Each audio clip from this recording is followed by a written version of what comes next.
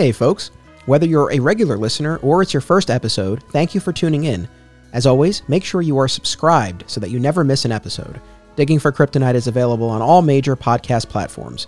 If you enjoy the show, please take a moment to leave a rating and review. It really does help others find the show and become part of our community. I appreciate it. And now, before we dive into this week's installment, which I hope you enjoy, here's a word about our sponsors. Flat Squirrel Productions is an affiliate of BCW Supplies. The next time you need to restock on comic book bags, boards, boxes, and more, be sure to use promo code FSP to save 10% on your order. It helps support the show too. Thank you.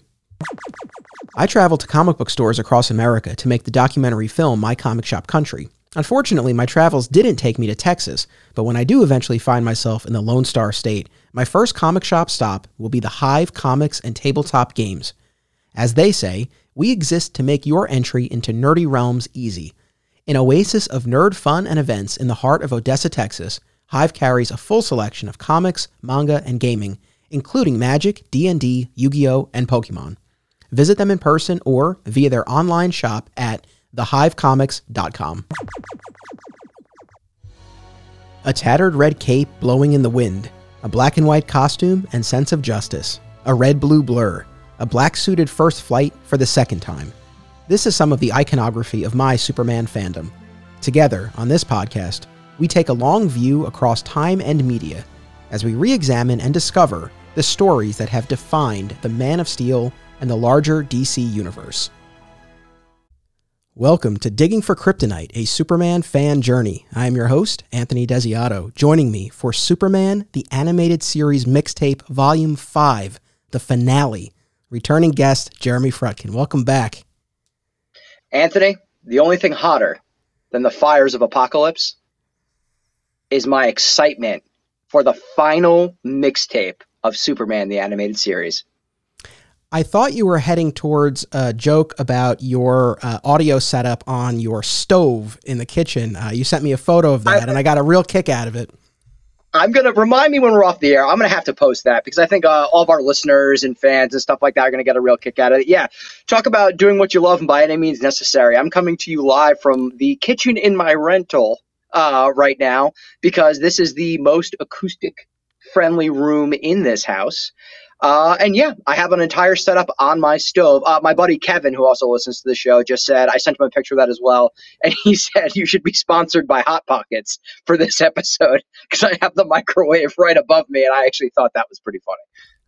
Very nice. Very nice. Yeah, I know I said this on a prior episode, but I'll just reiterate it here for our finale that I so appreciate that we have done these episodes. You know, like I said, you moved across states again in the middle of a pandemic, in the middle of doing these episodes, and you didn't miss an appointment. I gave you outs, but you didn't take them, and this has been so fun. Honestly, this is a very bittersweet feeling, not unlike the series finale of Superman the Animated Series, which we'll get to, but a very bittersweet feeling because I know we're going to have a lot of fun discussing the New Gods arc on Superman the Animated Series, which, you know, for my money is the most dramatic, action-packed, compelling, emotional run of episodes from the show. So I'm excited to have that discussion, but at the same time, I'm very sad that this is our last episode discussing Superman the Animated Series. I don't know how the audience feels because at this point, they've now listened to 8 hours of us talking about this. So I don't know if they're like, all right, guys, like wrap it up. But for me, I feel like it flew by. I'm going to miss you too, Anthony. And I'm going to miss talking about a show that has earned, maybe even re-earned, an even higher spot in my heart. How many shows can you look at and be like, well, is it as good as I remember it through the nostalgia tint? And you and listeners of this program have heard me say before, so much of what we do is rooted in nostalgia, right? And sometimes that can be a great thing, and sometimes it can be a scary thing to look back on something and be like, is this as good as I remember? Or is it just my childhood memories and that wonderful, less stressful, more kind of carefree time in my life that I'm remembering? I can't think of another example, at least in anything that we've done together, where this has exceeded that completely. It's Superman, the Animated Series is better than you remember. It is. I think I said this in at least one of the episodes, but even if I did, it's worth repeating. Coming into this, sort of my memory of the show was the New Gods episodes were amazing. The Bizarro and Mixus Pitalik episodes were fun. And the rest were solid, but maybe a little bit on the dull side, if I was really being honest as far as what my assessment of the entire series was. After this, literally every episode we rewatched, I enjoyed more than the first time. And I was a little nervous coming into these New Gods episodes because I did hold these up very high before. And again, same thing here. It's like I got even, if it didn't seem possible, but I got even more out of them now.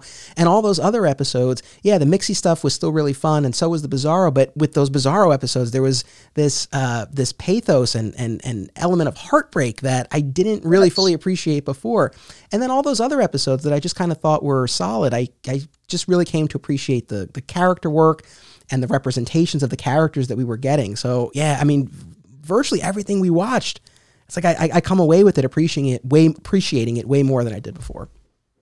I mean, I made this little quip last time, but I'll say it again. They got us to spend a solid, I think, 15 or 20 minutes talking about Toyman.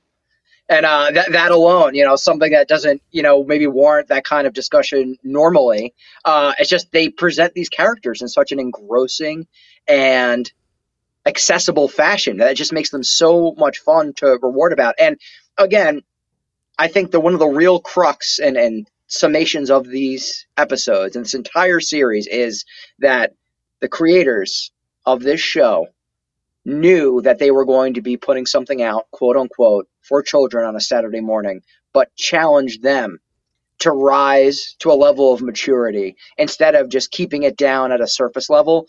And I cannot commend them enough because, as we've also discussed, they made something timeless. And I think that's a key reason why. Totally. And we have a couple of examples of ways in which they called upon the young audience to rise up and meet them in these episodes we're going to discuss.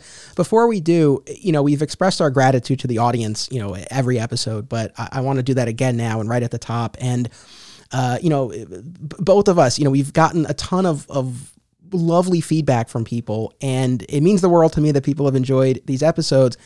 And it's also been really, really cool to get different perspectives on these things. I want to share just a few things. So let's see here. I made just a quick list. Now, this is not exhaustive, so I'm not saying this is every single person who reached out. So if I didn't get to someone's comment, please forgive me. But there were a few things that were really tied to the discussions we had that I thought were interesting and would warrant a brief follow-up.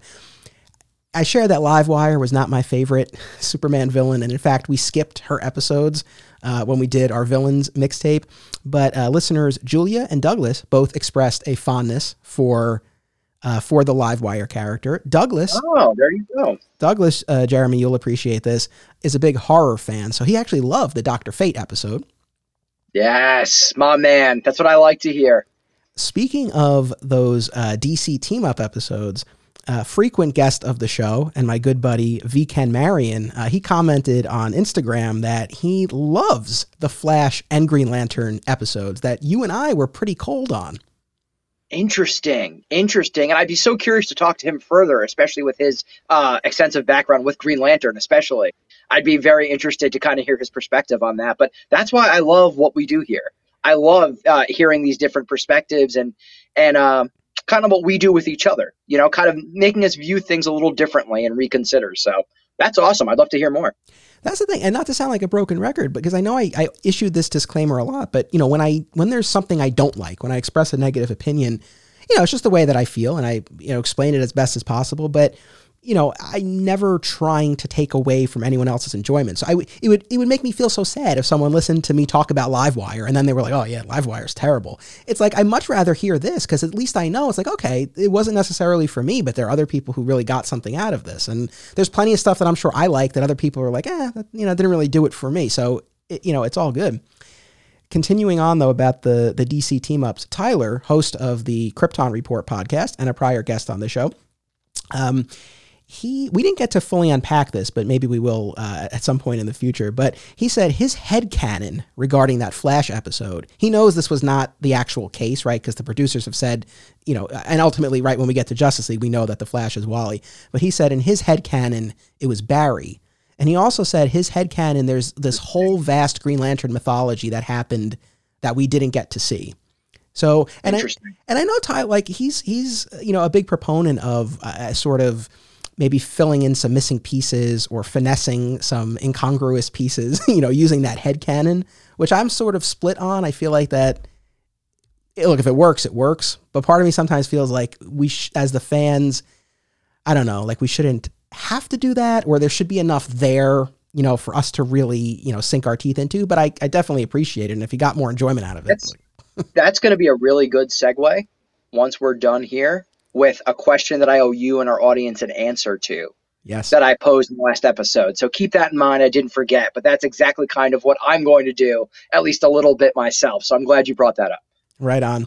And jumping back to Ken Marion. So Ken's on the next episode. I already recorded that. It's a dive into season 1 of Superman and Lois. So I already recorded that, but Ken is coming back appropriately enough in a few episodes, and we are going to discuss the much maligned Green Lantern movie from 2011. Can't wait for that.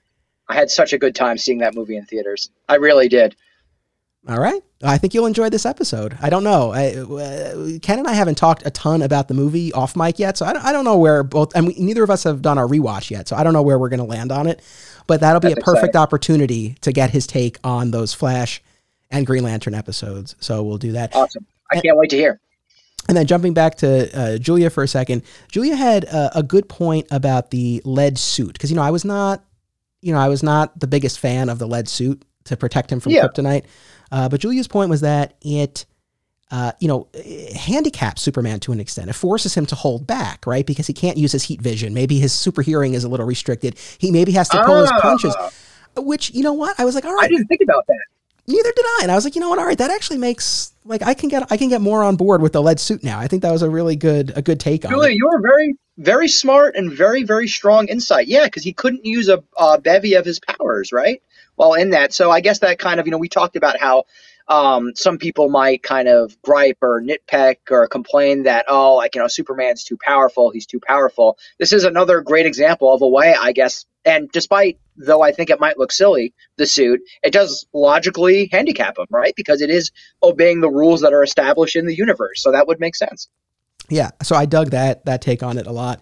And then, we just got a lot of, messages on social media and such of people enjoying the episodes, and that we Jeremy and I both, really appreciate that. And literally right before we started recording, I got a very lovely text from former and future guest Scott Honig, who said, "Please send Jeremy my best. He's an amazing guest and I love listening to him." And he said, "Feel free to do this on the air. Perhaps your listeners would like to hear one recurring guest's appreciation and admiration for another." So thank you to Scott.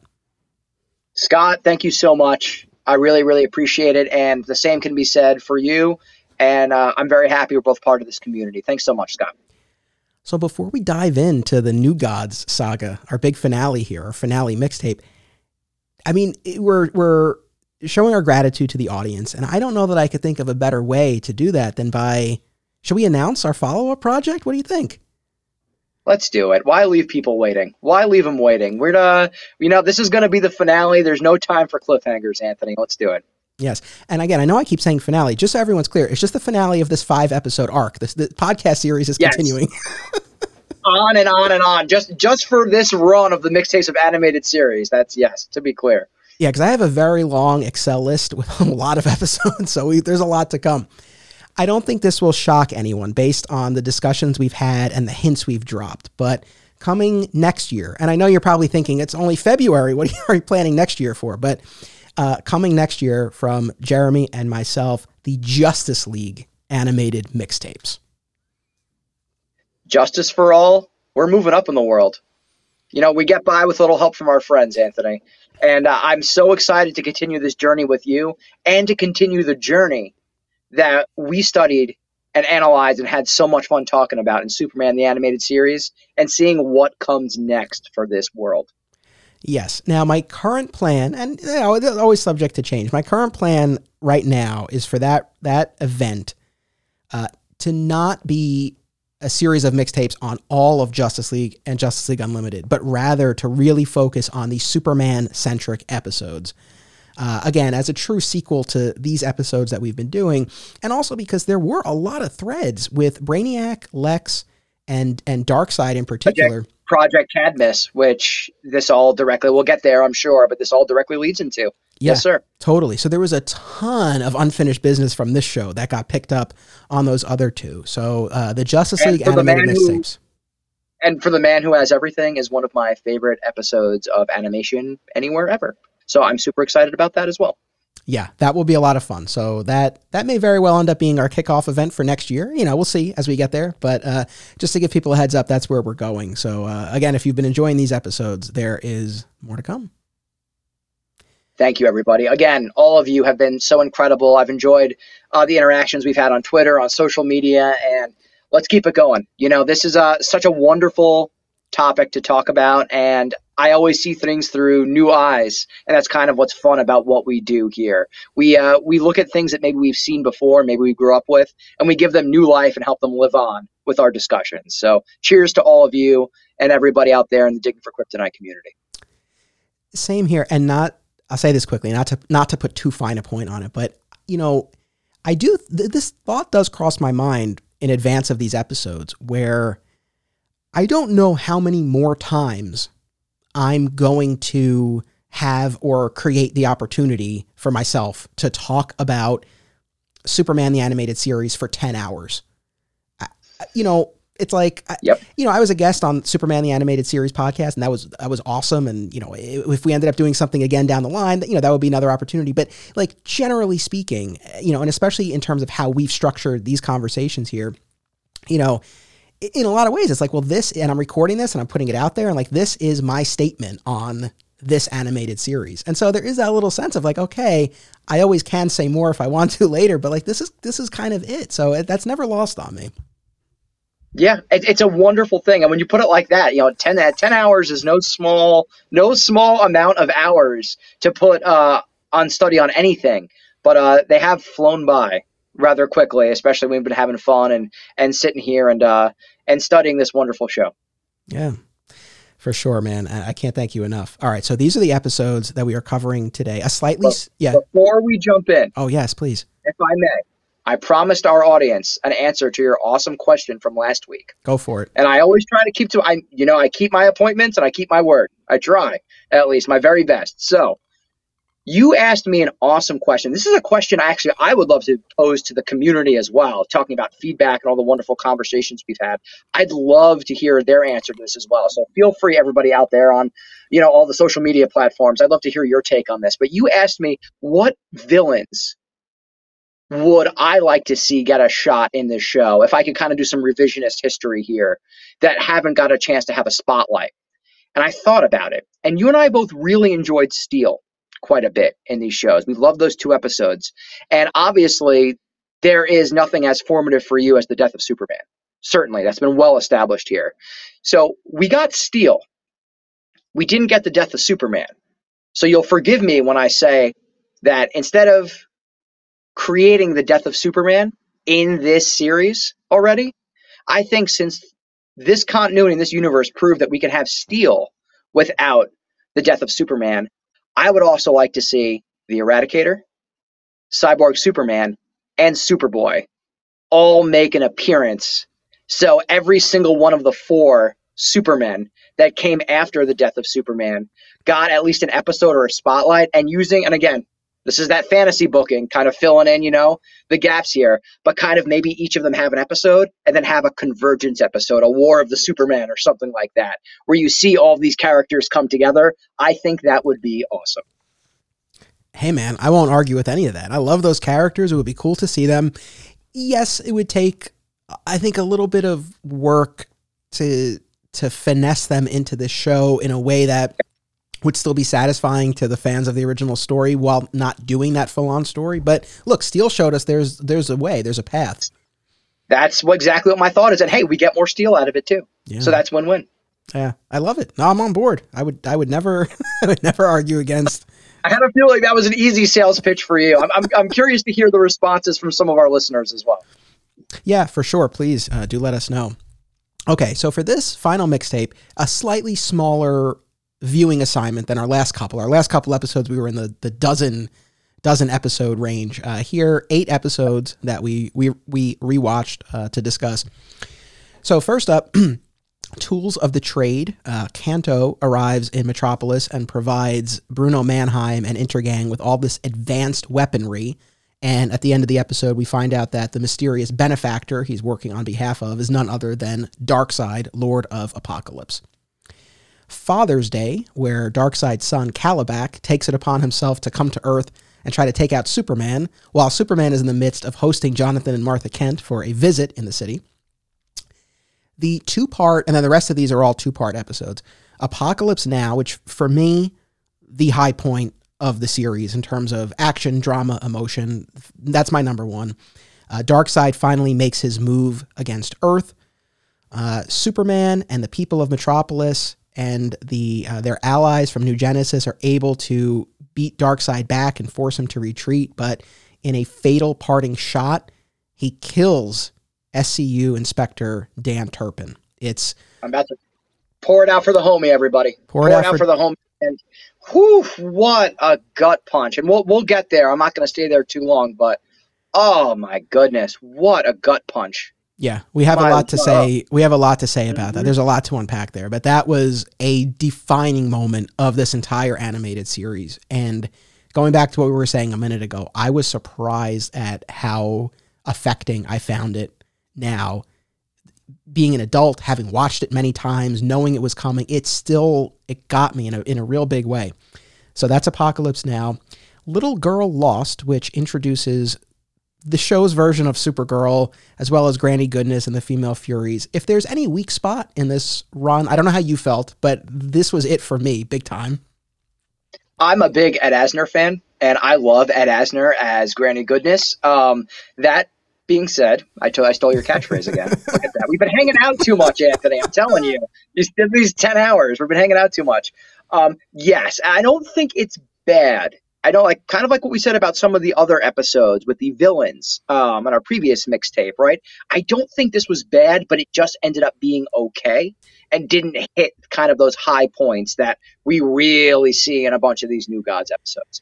Yeah, and there are a couple of things in particular that I can really pinpoint that I think, kept Little Girl Lost from rising to the level of these other episodes we're talking about, and we'll get into that. And then finally, Legacy, the two-part series finale, where Darkseid brainwashes Superman into thinking he's Darkseid's son and sends him to attack Earth. And it's a surprisingly bittersweet ending for the entire series. And I love it for that. I do too. And, I said before, the final batch of episodes of the show, I don't think I watched as they originally aired. I think I only watched them once on DVD, and those are the episodes I have the least memory of, and Legacy falls in that category. So, Apocalypse Now, I knew most of the big beats that we were going to hit, but for Legacy, I was watching it with largely fresh eyes. I think I had only seen it once years ago. So it was really, really interesting. Did you ever read Superman the Dark Side comic? Oh, you mean this? The Elseworlds Tale? Who am I talking to, folks? Who am I talking to here? This is why he's master and commander of Digging for Kryptonite. Yep, absolutely. I thought that was kind of cool as well, too. And, a little sidebar, and we'll talk about it, more at length. But even the costume, pretty comic accurate, which is something we don't really see. The animated series in this whole, the Timverse, if you will, does a bunch of different kind of variations. But this, we got a pretty close to comic accurate representation, which I thought was interesting and kind of cool as well. Do you still own the Darkseid in some format? I don't think I do. I don't think I do own it. And I mean, unless you count having it be on DC, the app, the DC Infinite app, which I guess isn't strictly owning. But funny you say that. It's not on the app.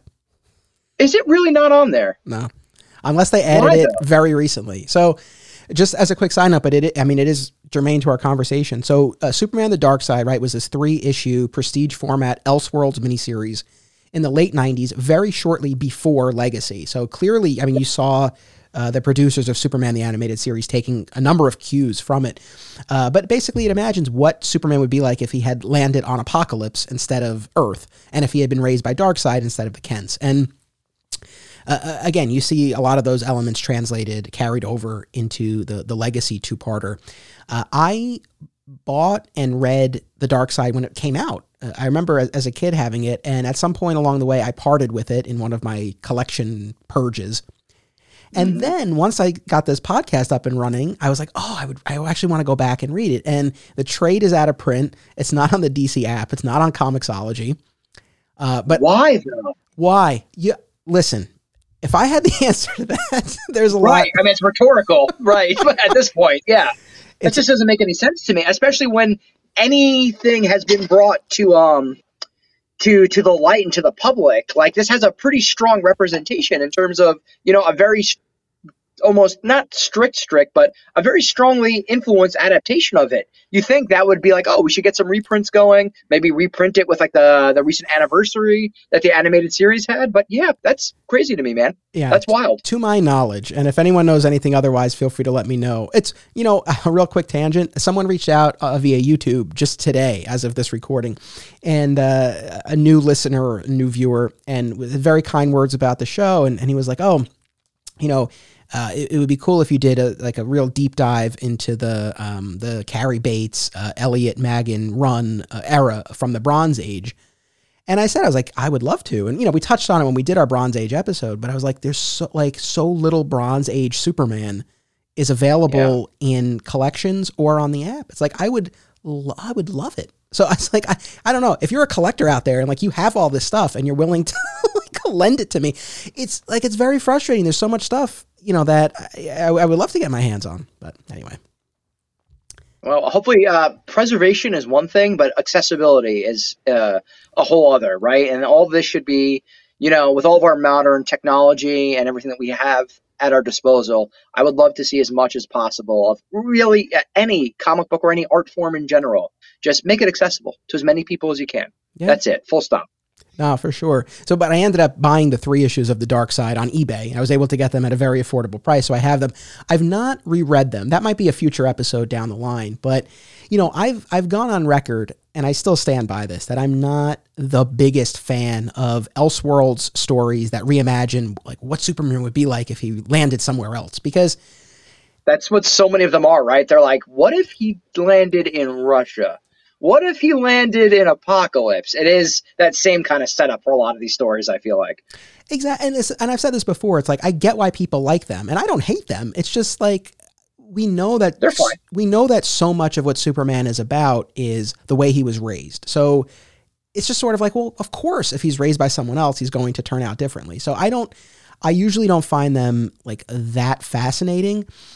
But what I love about Legacy here is Legacy is not, reimagining the entire mythology. It's, Superman being tricked, brainwashed, right? So It's this idea, what if Superman thought he were raised by Darkseid? What does that turn him into? And then when he comes back to his senses, how does he reckon with what he's done? That, to me, is like the perfect balance of the what if, while still keeping it tethered to the actual character. So I was totally on board with Legacy.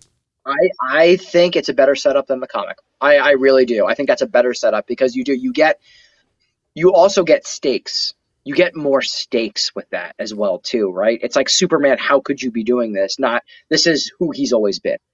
Right. So there's more stakes and more urgency and more consequence with this story, and lasting consequence. And maybe we'll circle back next year in Justice League, because that goes far. I mean, the masters of long form storytelling here. And if I may, actually, because I just segued myself, I know everybody's patiently waiting for my big sweeping statement for these episodes, and that's exactly what it is in a nutshell. I pretty much said it already. Is we've talked about so much how they're the masters of long form storytelling here, right?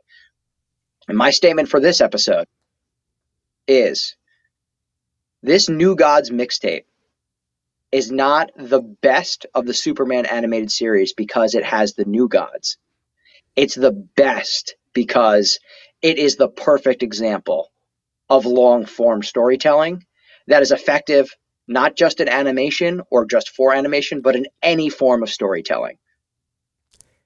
Well said, my friend. And, we've talked about how in these other mixtapes, looking at all of the episodes dealing with Krypton or the Metropolis cast or the villains or the DC team-ups, watching them mixtape style, we're seeing certain threads that were there that you might not totally see if you were watching them, spread out.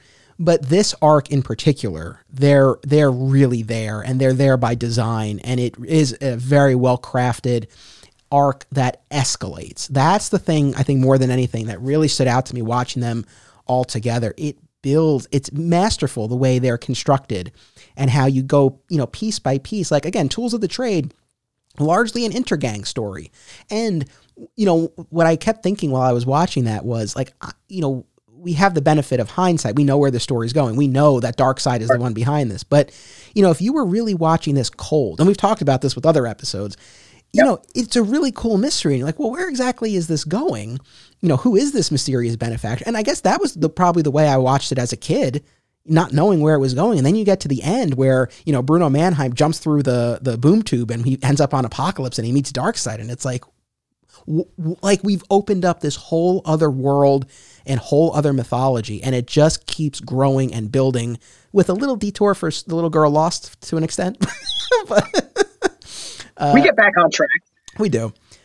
So yeah, that was masterful. I'm glad you said that and you brought up Mannheim, because if I had to sales pitch this, like kind of another soundbite, we go from an intergang street level thug story to a battle of planets and quite literally, and no pun intended, but an apocalypse situation.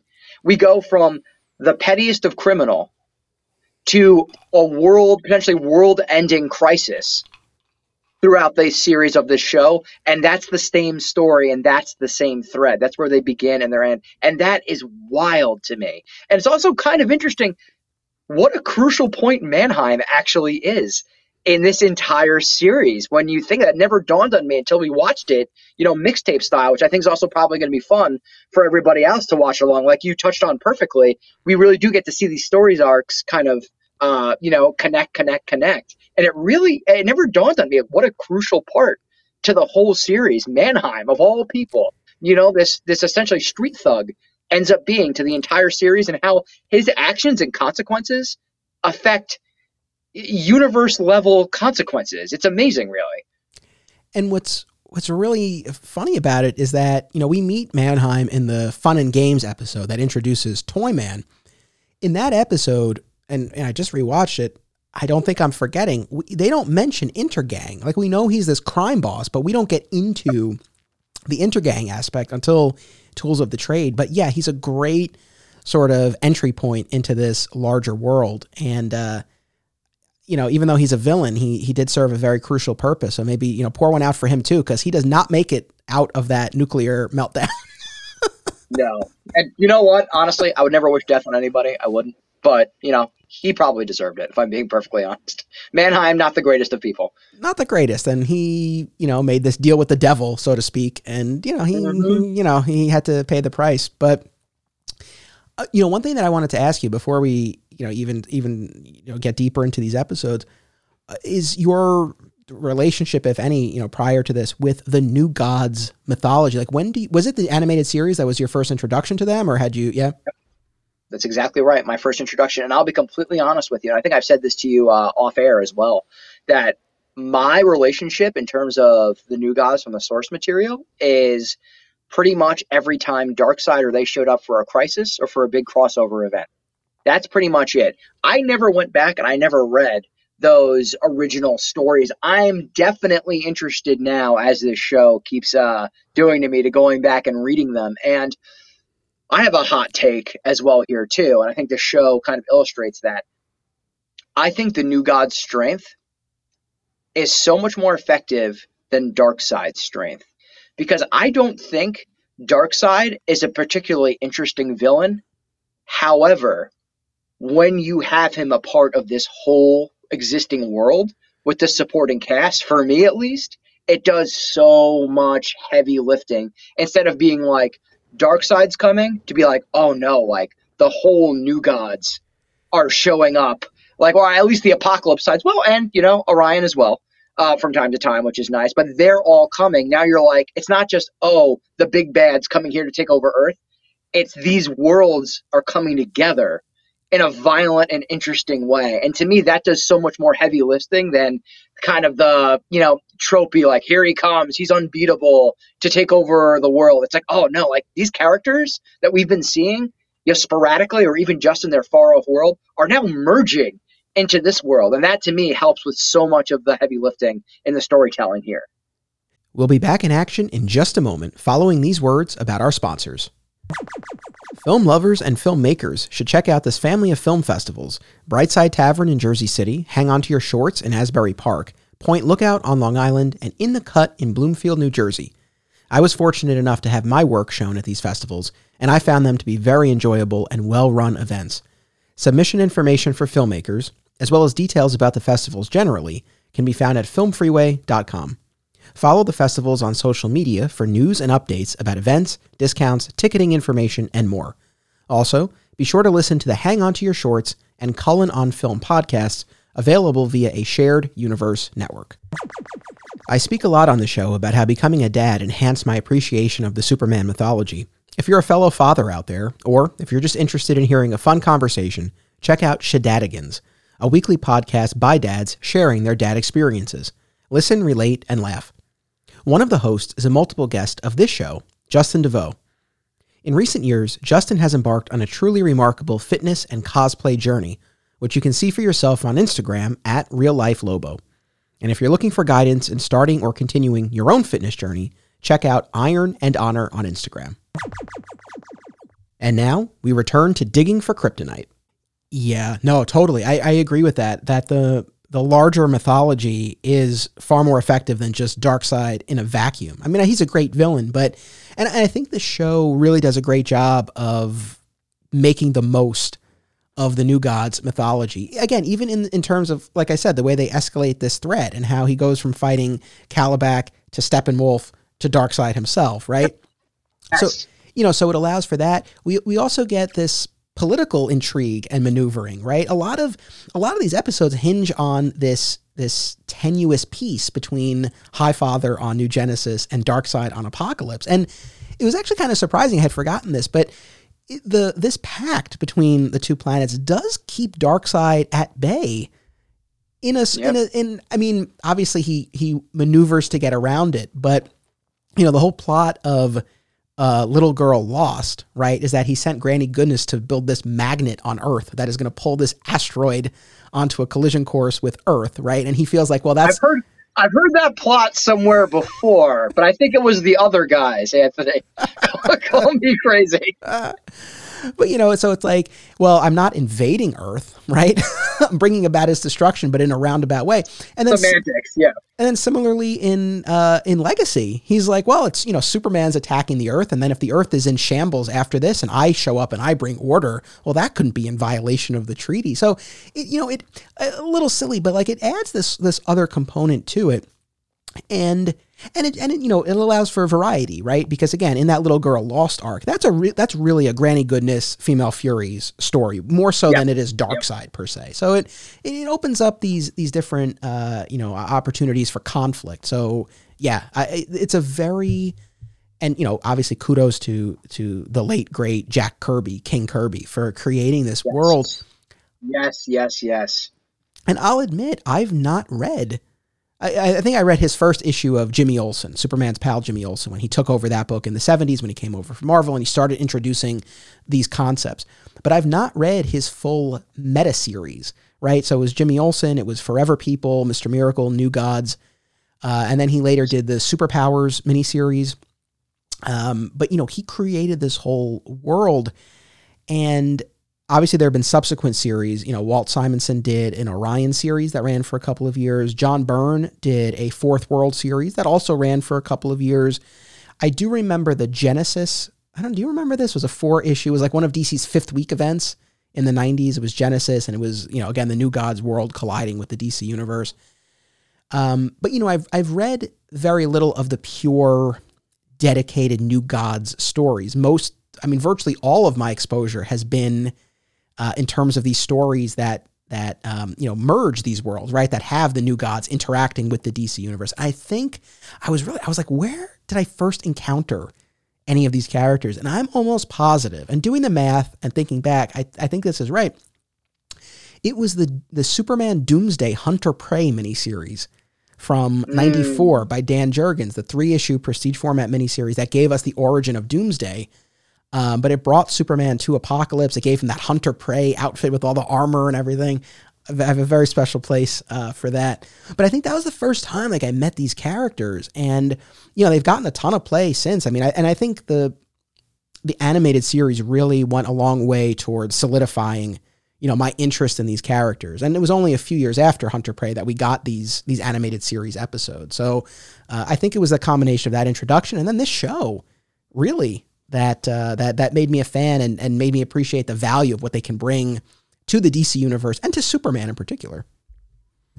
I hope all of what you said is on the DC Infinite app. That's what I'm going to say. Yeah. I hope it's on there because I would love to go through and read a bunch of that as well. Because like the theme of every mixtape, has done for me at least, is it's inspired me to go back and read some of these comics, which I think is the beauty of this show and is the beauty of media that's based on comic books as its source material. If it can get you interested enough to go back and read something you haven't read, or I shouldn't say go back, to read something you haven't read before, then that's the highest honor and highest praise you can give something is, wow, I have it, now I want more.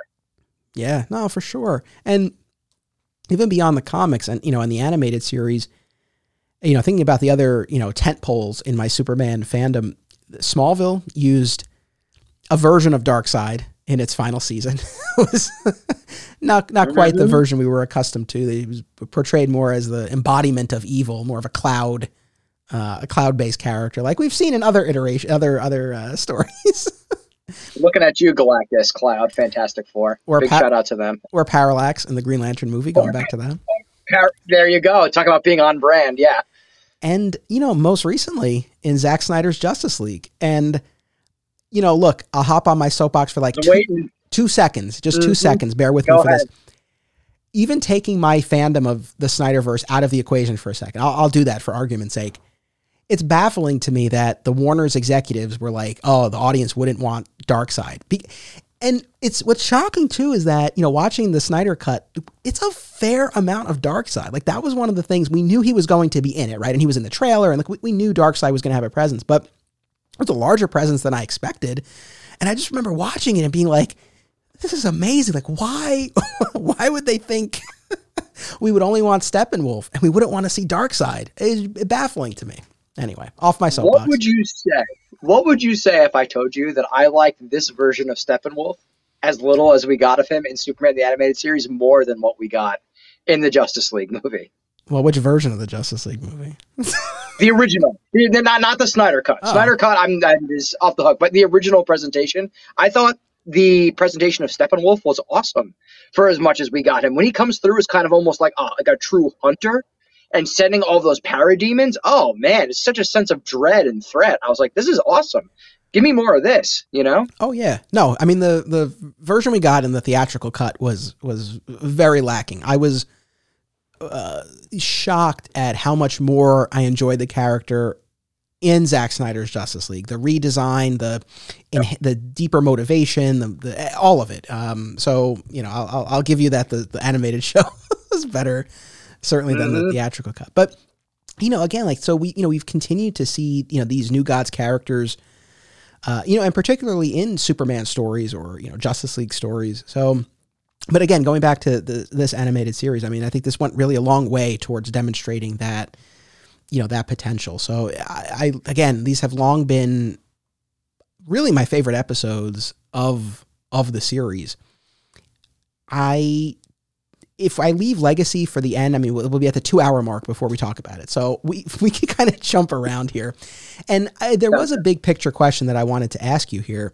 And that is regarding Legacy, right? It was, I don't know if you're familiar with the backstory here, but it was not originally intended to be the series finale of the show. And rather, it was meant to be a kickoff to this arc where Superman has to win back the public's trust.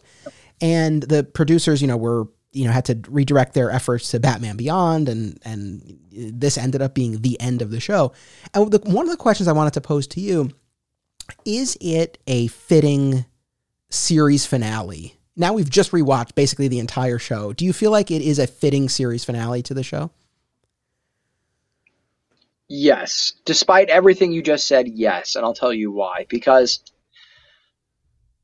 To quote one of the very first times you and I have ever recorded a podcast together, when we were talking about Daredevil Yellow, there's a line in there, right, where Matt's dad says, "You always leave a party when it's roaring." And we got 3 incredible seasons of this show. And the finale I thought was bittersweet and affecting, and it made me feel and it made me think. And I don't think you get a better opportunity than achieving that. So on those merits alone, I think it was an absolute success. Right on. I think ultimately that's where I land. I think I'm somewhat of two minds where tonally, again, he's a very bittersweet ending. I mean, Superman, and we got to talk about his rampage on Apokolips because it is one of my favorite Superman moments ever.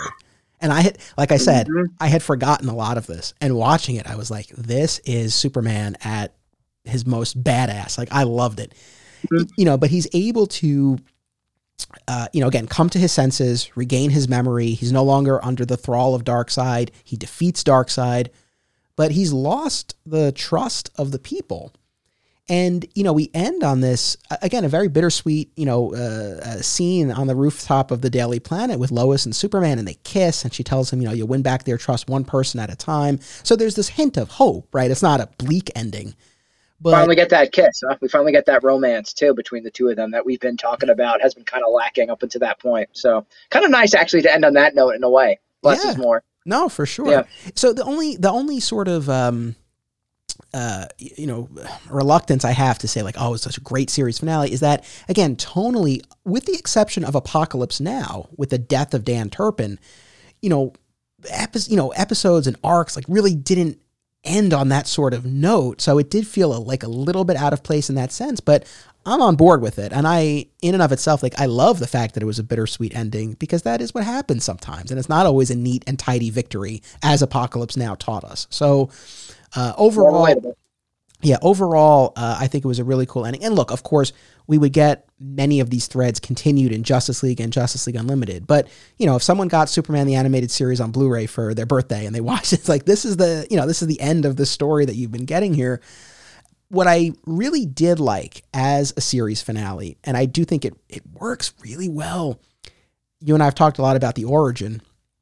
Here, you see the origin retold, right, through these fake memories that Granny has implanted. And it's Superman leaving Krypton, but landing on Apokolips and getting trained and learning to fly in his Apokolips garb instead of his farm garb, and all of that. And so it was a really nice full circle moment. We get a retelling of the origin. We get him coming to Earth. And obviously it's all this twisted reflection, but it really call to mind the very beginnings of the show. And I think any great series finale should do that, should kind of take you full circle and bring you back. And this did that. Yeah. And I think that works. And that works really well. I agree completely. I like that they really made sure that the viewers were really seeing this as not just like, oh no, Superman's evil now, but like an actual kind of dark reflection of what could be, and that Elseworld style. And I thought it was, again, like we touched upon before, I thought it was so much more effective having it be what Superman believes to be his life versus what is his life. Yeah, for sure. Going back to that whole Elseworlds thing, I'm going to argue against myself for 1 second here, because in fairness, because I was thinking about, like, well, what is the value of these true Elseworld stories where he's raised somewhere else? Like, what do we really get out of that other than just a cool, like, oh, we get to see him as an Apokolips warrior? And I guess maybe in some respects, it comes down to the whole nature versus nurture. Like, we know the nurture part. We know the role that the Kents play. So yes, we're removing the Kents from the equation. But I guess then it sort of forces the issue of, well, what is his true nature? And is there that shred of heroism that even without the Kents nurturing it will still shine through and allow him to overcome whatever circumstances of his upbringing? So, I think there can be, like, I don't want to paint with a broad brush and be dismissive of this, because I think, and maybe that is the answer, at least for me, at least. I think the next time I read The Dark Side or Red Sun or something like that, I think that's kind of what I'll have in mind. So maybe it does kind of come down to, like, that whole nature versus nurture bit. I don't know.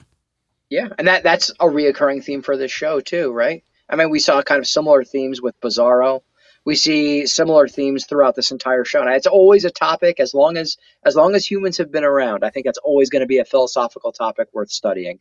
Are we who we are because we are inherently that, or are we the summation of how we were raised in our experiences? Yeah. Yeah. No, 100%. So, like I said, that was one of the big picture questions I wanted to ask you. But let's jump back to Tools of the Trade. I really had a lot more fun with this Intergang story than I thought I would. I mean, especially them armed with advanced weaponry. It gave them a leg up against Superman, and it challenged him in a different way. But more than anything, what I really appreciated, knowing where the story was going, this is largely a Dan Turpin story. Yep. And, Father's Day doesn't feature Turpin or Maggie Sawyer, so that's a little bit of an outlier. But, from Tools of the Trade to the 2-part Apocalypse Now, you can really follow the arc to its sad conclusion of Dan Turpin and his relationship with Superman, a somewhat complicated relationship, right? Because like in Tools of the Trade, the reporters at the press conference are like giving him a hard time. Like, oh, aren't you going to just rely on Superman to clean up your mess for you? And he pushes back against that. And then of course he and Superman have to fight together against Mannheim and Intergang. And there's that mutual respect that's born, between the two of them. It's great. And it really adds a lot of weight. Again, like to your point, right, about the long form storytelling. Apocalypse Now would have packed a punch no matter what, but it was more effective with the backstory we had. They make Dan Turpin, I think, one of the best characters in the entire series. One of the most likable, relatable characters in the entire series. And I would love to see whether it's another animated series or a movie in the future where we do get to see Dan Turpin shine maybe in another form. Because I think that relationship, when we talk about Superman's supporting cast, usually we just go to Smallville, and rightfully so, and the Daily Planet. And that's, for a lot of interpretations, it. Right? I think having Dan Turpin adds such, and you've heard me talk about this, I think, in every mixtape, how I look at all of these characters as their critical lens and how they help us view Superman. And he provides that unique perspective of them wanting the same thing, but having very different tools to achieve it. And some of those tools inherently clash with each other. And that is such an interesting concept, because even when you're pairing, and we talked about all of the wonderful team ups that we've had, there's also such a sense of urgency when Dan Turpin is just, quote unquote, just a regular human being, even though he's an extraordinary person, certainly. There is that more element of danger when he's going into battle with Superman, right? And I think that also not only highlights Dan Turpin's bravery and integrity, but I think it also helps Superman remember, maybe even a little now more further removed from Smallville, having it been a few years, that humanity is absolutely something that he's a part of and worth fighting for. Because you're going to find no greater hero than Dan Turpin, and we'll get there. But with that ending, even on his gravestone, we see that there really was the biggest amount of respect that Superman could give somebody, he gave to Dan Turpin. And that's such a beautiful, emotional, and also important moment, because we see that Superman realizes truly that the powers aren't what make a hero. In the end, the world didn't really need a Superman, just a brave one. And he says that at the grave, and it's so powerful. And I echo all of what you just said, and I'll piggyback off of that. And I'm going to jump to Apocalypse Now because, in the climactic sequence, Superman has been beaten. His costume is tattered. He's strung up in that contraption. He's on Darkseid's tank. Darkseid wheels into Metropolis. Quite a visual, yeah. It really conjures a sense of horror and dread, among the citizens of Metropolis and us, the viewer. We've never seen Superman on the show like that, like he's really lost. And it's truly Dan Turpin who galvanizes the crowd and Superman himself to fight back against Darkseid. And we talk a lot, right, about how Superman is this inspiration to people. And that's beautiful. And of course, that's a core tenet of the character. But again, piggybacking off of what you said in terms of like what motivates him, this is a perfect example of humanity inspiring him and how important that is. And here's something that as a kid, I don't know that I fully registered this the way that I did now, but when Orion is giving his history lesson about the new gods, he talks about how Darkseid psychically feeds off of the despair of people. Mm-hmm. And I just kind of had that in my mind as I was watching the climax of the episode. And Superman's defeated. Most of the crowd, I don't think they really know what to do. If it's not for Dan Turpin in that moment, talking back and fighting back, I don't know. I think it's fair to say that crowd and even Superman himself give into the despair that Darkseid feeds off of. He really turns the tide. It's such a critical role that he plays. I'm with you, man. I love him on this show so much. And there's that, and we've heard this so many times before. Whenever there is a superhero or comic book adaptation, well, why wouldn't the other superheroes just fly in and help? Like, where's Flash, where's Green Lantern, where's everybody else? And for this, I'll be honest with you, I'm happy to suspend my disbelief, and I don't even care, because I think having Dan Turpin being there and being the one who rallies everybody and ends up being kind of the one who saves the day, saves the world, it's so much more effective than having one of his super friends come in and save the day. And I agree with that choice so much. And again, talk about just emotional adult storytelling in what is, to be fair, a Saturday morning children's cartoon show. My goodness. What a wonderful and moving surprise, huh? Yeah. And just jumping back to tools of the trade for a second, like I said, you see that mutual respect develop between Superman and Turpin. And, when the press shows up after Mannheim's been chased off through the boom tube, they're asking him did Superman rescue you? And Superman himself speaks up on behalf of Turpin. He's like, no, I couldn't have done this without him. And it's true. They really did have him against the ropes with that. Although one of my favorite visuals in Tools of the Trade is when they're in the warehouse and Superman is in shadow, and you just see his, the silhouette and the heat vision. Yeah. Oh boy, that's killer. Yeah, killer. Also, those giant hands were extremely silly. If anybody out here listening has also played the video game Smash Brothers, all I could think of was the giant hand. The entire time. Anybody who has played that video game who's listening to this will know what I'm talking about. But I thought that's a minor nitpick. But yeah, I mean, like, giant hands. It's like they have all this far advanced technology and they decided giant hands were the way to go. But again, it serves its purpose where it's interesting, right? Because you are providing street thugs with highly advanced tech.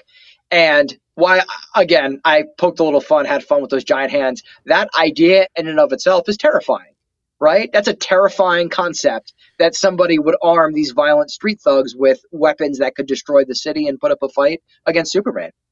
Yeah. And that other device that, emits those sonic waves, like, it makes Superman's ears bleed. It is pretty intense. So, and look, that has its basis in the comics, right? The New Gods supplying Intergang with this weaponry. And like I said, it really just allowed for this really cool escalation. The Intergang story was cool in and of itself, but then, like I said, it's opening up this larger world. Yes. And, we could circle back to Father's Day, but again, really tracking Turpin's story. I love Turpin's role on the show, and not just Turpin, right? Turpin and Maggie Sawyer, right? They're really this duo. And heroes in their own right, and they serve a critical role. And I agree with you. And they've gotten plenty of play in the comics, especially in the Triangle era, and rightfully so, because, yeah, to your point, the Daily Planet cast, they're iconic and they serve a specific role, right? But then I really feel like the SCU, it does help round out this world of Metropolis, and sort of deepen the cast. And, they're allies to Superman, and they show the capability of the average person as well, right? It's not just Superman having to save someone all the time. Plenty of times where they rescue him. So a very valuable function that they serve. Now, in Apocalypse Now, Part 1, Maggie gets injured very early on, right? And she's sidelined for the rest of the story. did you notice the woman with her in the hospital? So I know that woman was there. I couldn't tell you off the top of my head who she is, though. So why don't you sit me on the learning tree? Who is it? So Maggie Sawyer famously is a gay character in the comics, and yes, so that I surmised. Yeah. So the woman with her is Toby, her partner, but the show doesn't spell that out for you, and that's something that as a kid I don't think I was clocking at all. But watching it now, that made me both happy and sad. Right. I was happy that the character and that aspect of the character was at least represented there, even though they weren't able to, be explicit and say like, this is the person she loves. And it's unfortunate to me that it was like, well, again, I'm assuming that the producers had to work within, some constraints as far as that, but it's like, as if it would have been the worst thing in the world for a parent to have to explain that there are lesbians in the world, So it's unfortunate. Well, they could have just said these two people love each other. That's all they needed to say, right? I can just leave it at that, Yeah. So it's unfortunate to me that it couldn't be spelled out. But I'm glad that were this character introduced in an animated series today. I don't think that would be the case. So that's great. Right. And I'm glad that the character was at least there and represented. And to their credit, assuming that there were these bounds that they sort of had to stay within, I think it works because if you don't want to read anything into it, you don't necessarily have to, but especially if you have the knowledge of the character from the comics, who this person is and why she's so important to her and that they're there for each other in that way. And so I'm glad that they at least got her in there. Yeah, and it's funny to say, considering it's our lifetime, not to age things, but the 1990s was a very different time, even than right now. So I applaud them and give them credit because we don't know what the restrictions were behind the scenes from, the heads of major companies and corporations and all the hoops that you have to jump through to get a show like this made. So just the fact that they had that in there, I appreciate it. At least this team was like, hey, we need this representation at least in there. Even if we need to leave it a little ambiguous, like that representation needs to be in there. And rightfully so. It's the right thing to do. And I applaud them for at least having that. Yeah, for sure. So sadly, Maggie is sidelined for a lot of this. But it really places the focus on Dan. So it's effective in that sense. And also, it's funny too. The fact that Dan dies in and of itself is kind of crazy when you think about it. I mean, again, this was a Saturday morning kids cartoon. He's the only major death in the entire series. Like I said, Bruno Mannheim clearly dies, but they're not explicit about that. Sure. It's also like, it's a villain. I hate to say that. Yeah. Like all human life is worthy and precious. Don't get me wrong. But like, it's different when you have a character that you've grown to love and respect. And it's funny because it is one of the earliest examples of a show I could think of. One of my other favorites, X-Men, the animated series, played with this a lot too, that Dead is Dead. Right? I stole the Lost reference there. I thought you might appreciate that as well. But Dead is Dead. And that in itself, as grim as this might sound, stick with me here, that's such an important lesson for kids as well, too. And that's going to sound very, very grim, but the fact that this person died a hero, but, they're gone and they're not coming back and they try to honor his memory is something, unfortunately, that all of us in one capacity or another is going to have to deal with and continue to deal with as long as we ourselves are alive. And I applaud them for that choice because not only is it a great storytelling beat and gave us just a phenomenal story, but what a lesson in and of its own right to be like, hey, like he died and it's really sad, but we're going to honor his memory. And that's such an important message for everybody. Well said. Yeah, I agree with that. And with like Maggie's injury early on, I feel like that in no small part kind of lulls you into a false sense of security because she's a major character and she's sidelined. And it's sort of like, well, okay, like that's she just got hurt real bad. Yeah. Yeah. And it's like, well, that's our sacrifice. You don't know what's coming. I don't know if you're familiar with this, but Bruce Timm and some of the other writers or producers, they did a commentary track for Apocalypse Now. I watched all the episodes that had commentary when I did my DVD watch years and years ago. I don't remember this, but I came across it on the DC Animated Universe wiki, so I'm going to take it as true. that apparently in that commentary, they talked about how their original intention was for the Kents to die in Apocalypse Now. But they were told that if that happened, they would have to bring them back. And they didn't want to do that. I mean, I guess to your point, right? They wanted to show the stakes and that this is going to be lasting. So they decided it was Turpin. That was shocking to me. Like, well, I guess what's your, because I have many thoughts on this, but like, what's your initial reaction to that? You and I have the benefits of having several hours of discussion on Superman's origin. So I know already that both you and I prefer the version of Superman where the Kents are alive, right? Because it gives us someone to talk to. And that thought still carries on here. I prefer that his parents are alive in Smallville. It gives him another point of humanity to go home and talk to and kind of have these important moments, which I think are just so wonderful and such important storytelling. But also, I mean, no surprises here that these incredibly talented folks and this incredibly talented team was presented with that situation, and they made the right choice, because if the Kents had died and then they went, oh, surprise, they're back and it's okay. It just, and again, comic books often get the bad rap cliche of like, oh, well, everybody comes back. Everybody always comes back. It's so important that they made this death happen with Turpin and have him not come back. I really just, especially comparing in hindsight, I really wouldn't have had the same impact by a long shot. This show has a lasting consequence and very adult themes to it. And it shows kids that, sometimes people don't come back. And they really made the right choice here. No surprises there, obviously, but they made the right choice when presented with that situation. Yeah, and look, for argument's sake, I can sort of take a step back and yes, like you, I mean, I love the Kents being alive and being that sounding board, but even taking that out of the equation, I guess my question would be, how were they planning to get there? I guess because, the way the story unfolds, like, narratively, it makes sense that it's Turpin, right? Like, it almost feels inevitable at a certain point. He's leading the resistance. Like, he's been there since, Tools of the Trade. He's been fighting back, and, he's got this temper. And, when Maggie's first in the hospital, she makes Dan promise that he's not going to let his temper get the best of him. Love that moment. Again, knowing where it's going, it's heartbreaking. So, Turpin's death fits so well. So I would be curious, would it have been that Ma and Pa were visiting Metropolis and they were among the crowd and Darkseid just randomly happened to pick them? Or would it have no impact there. Unfolded completely differently? I don't know. Right.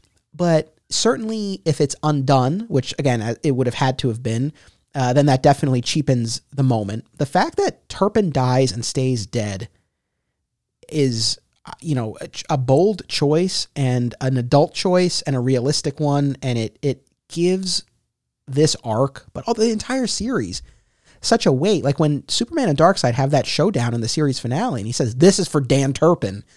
That carries so much weight. Like that's the thing, that it's that we're now history. We're rooting for him along. We're cheering with him. We're like, yes, it's for Turpin. Get him. We're right there with him. We get it. As longtime viewers and who've been on this ride, like we care. We're invested. I also wonder too, again, going back to how they would have done this, even if the Kents came back, you would have to assume it would be at least some number of episodes, right? And that would change the tenor of the character of Clark and the show. It would have to, and as much as I would assume they would put them in the Lazarus pit, right? And then Clark would have to fight evil Ma and Pa Kent, right? That's where we're going with this? Oh, yeah, that'd be great. I'm kidding, of course. Kidding. No, but I just mean like him dealing with their loss, because that's the thing with Turpin, and I don't say this to minimize his importance to the show at all, but, again, with the exception of these 2-part episodes, when there's clearly a to be continued and a direct continuation, as we've talked about, like you can watch most of these, and we've been watching a lot of them out of order. And with Turpin, he's important enough that you buy Superman's rage and grief in Apocalypse Now, but he's not so central that you're expecting to see Superman grieving every episode. Yet, if it were Ma and Pa, you would. So it would have made for a very different run of subsequent episodes. And I'm curious to see what that would have looked like. But no, 1,000%, they made the right call. it also makes sense, right? When you said based on the story, it does almost seem inevitable. And I would almost wonder if people were watching, they'd be like, oh, well, like his parents are going to come back. Like they have to. But it's more believable, a more believable and realistic choice to be like, yeah, Dan Turpin's gone. Can I tell you something? This is funny, or funny to me. At the end of Tools of the Trade, we see Mannheim on Apocalypse, right? Like cowering, near Darkseid. I think I sort of, in my mind, like I conflated that ending at the time for Mannheim with Turpin. And in the back of my mind, I was like, was there some sort of twist that Turpin wasn't actually vaporized, but rather transported to Apocalypse? And even now, even though I knew that wasn't the case, when I was watching this, I'm like, wait, like, is there another scene where Turpin's alive? And no, and I'm glad that's not the case, but I definitely had conflated Mannheim on Apocalypse and thought that they had done something with Turpin. There's no post-credit scenes here, right? No. There's no post where like he opens his eyes on Apocalypse. No, he's dead as dead. Our man is gone. And what's amazing, right? Like we know how the Omega beams work, but in the context of the show, I think virtually every other time Darkseid uses it, it's as a teleporter. Yeah. Yes. So they had the mechanism to do something like that where everyone would have thought Dan were dead. And then it turns out, and again, I'm glad they didn't. I mean, this really showed that there were stakes, and they had outs that they could have taken and they didn't. So I give them a lot of credit. Sadly, as you likely recall, and if you watched on HBO Max, I believe you saw this, right? The dedication to Jack Kirby on the screen. Yes, I did. Not on the Blu-ray. Really? And originally, I believe I remember reading articles about this when they first put them up on HBO Max. That was missing, and then they fixed it. Oh, good. It's the right thing to do. Yeah. Yeah, I was really disappointed. I was watching that final scene at the with Dan's funeral, and I was I remember that even as a kid, even without having the backstory of this legendary comics creator, but that they dedicated the episode to his memory. It's missing from the Blu-ray. That's a boner. Interesting. Yeah, for sure. And that's such an important emotional. It's like a double emotional whammy, too. Like you're already kind of in that mindset and emotional, and you're like, oh man, like the person who created so much of this is also gone. It's a really nice honor and a nice moment. It even works thematically, I think, with everything. Yeah, and who Dan Turpin is modeled after. There you go. Well, yeah, there you go. Right. But I gotta tell you, man, like I don't know if you had a similar experience. This might sound stupid, but I think it's a testament to the power of these episodes that, like, I knew what was going to happen. I knew it. In my head and in my heart, I knew it. Yet there was like a split second when I was watching Apocalypse Now Part 2, when the reinforcements from New Genesis arrive and they tell Darkseid that a move against Earth would be considered a breach of the treaty with New Genesis. Yep. Darkseid packs up and everyone's cheering, and you see this, this whole fleet, from New Genesis. And there was a split second where I was like, all right. And like it for a second. And I was like, oh no, like I forgot for just a second. And I teared up watching it. It packed such a punch. Same. I teared up when Turpin died in that last scene. It got me tearing up too. So you're not alone in that. And it's the show. They did such a great job, right? So Darkseid is in retreat and he turns and the music is awesome. And the voice, we got to talk about Michael Ironside for a second, and he turns to Superman and he's like, victory comes with a price. And he vaporizes Dan Turpin with the Omega beams. And the horror, like they really did a great job in the animation and of course in the vocal performances, but of capturing the horror that these people were experiencing. And it's the same, I think it's the same feeling as an audience member of like, I can't believe this is happening. And it's like we just saw a murder. We just saw a murder happen. We just saw a murder. It's crazy. And it's like for the characters in the show, no one ever dies. So yeah. Right. Do you remember when you watched this as a kid the first time? Do you remember what your reaction was? I jumped up in the air, like off the couch over. Like I think I was on the couch. I jumped up and I was like, no. I think I was yelling at the TV, just being like, this can't be right. It seems unfathomable, but then, they made an important choice and an important lesson that, there's consequences and long-lasting consequences that we go on to have to live with. And you have to wonder, had Turpin maybe kept that. I mean, I don't know if those final words really seem to, put set Darkseid off. And you have to wonder if he had recalled the promise he had made to Maggie, maybe he would have watch his temper, kind of watched that in that final moment there. Yeah. But, Turpin's death by Omega Beam, obviously, I mean, again, truly a pivotal moment in the show, certainly in this episode and this arc, but if Batman can survive him, why can't Turpin? You know what I mean? Come on. He's just bouncing through time, man. That's the story. Listen, that's the story. Bouncing through time. Let me see Dan Turpin bouncing through time. Sign me up. I'm with that. That would be amazing. But you know what? I think all these years later, because thinking back to when I watched it as a kid, what stood out to me even more was Superman's rampage against the tank when he's just like, murderer! And he can't stop. Yes. He can't get to Darkseid before he makes it through the boom tube, and he just smashes that tank to pieces and collapses. And they cut to Lois, and it just the look on her face as she's seeing Superman express this rage and grief. It was because you never see him like that. So much pain. And it recalls, not to lead too far into the future, but one of my other favorite Justice League moments where Superman talks about how he always has to hold back a little bit. Mm-hmm. This is really the first time I think we truly get the first incarnation of that. And that dawned on me even before we made the announcement or had the talk. Like, looking forward, I was like, this is kind of the first time that we really see this, even though he doesn't actually verbalize that statement. It's, he's so grief-stricken that and then with his following battle on Apocalypse, he is just letting loose and letting a rip. And it really shows Superman's true power, but it also shows just the grief and sorrow that he's in, that we're all in, the shock and horror and grief that we just saw. I mean, he yells murderer, and that's exactly what happened. We had to watch Darkseid murder somebody, like in front of everybody, and nobody could do anything to stop it. It's horrible. Yeah. Yeah, no, for sure. And, Superman himself is put through quite the gauntlet leading up to this, right? Between the Intergang weapons, Steppenwolf, and of course, solving this issue of this nuclear reactor meltdown, right? Because Darkseid's whole plot is, melt down this nuclear reactor. It will cause a chain reaction, create these burn holes across Earth, a la Apocalypse. Quick sidebar. Did you ever hear, and I don't know which, I was researching, of course, and I don't know which writer did it. I'm sure somebody will be able to chime in and tell me.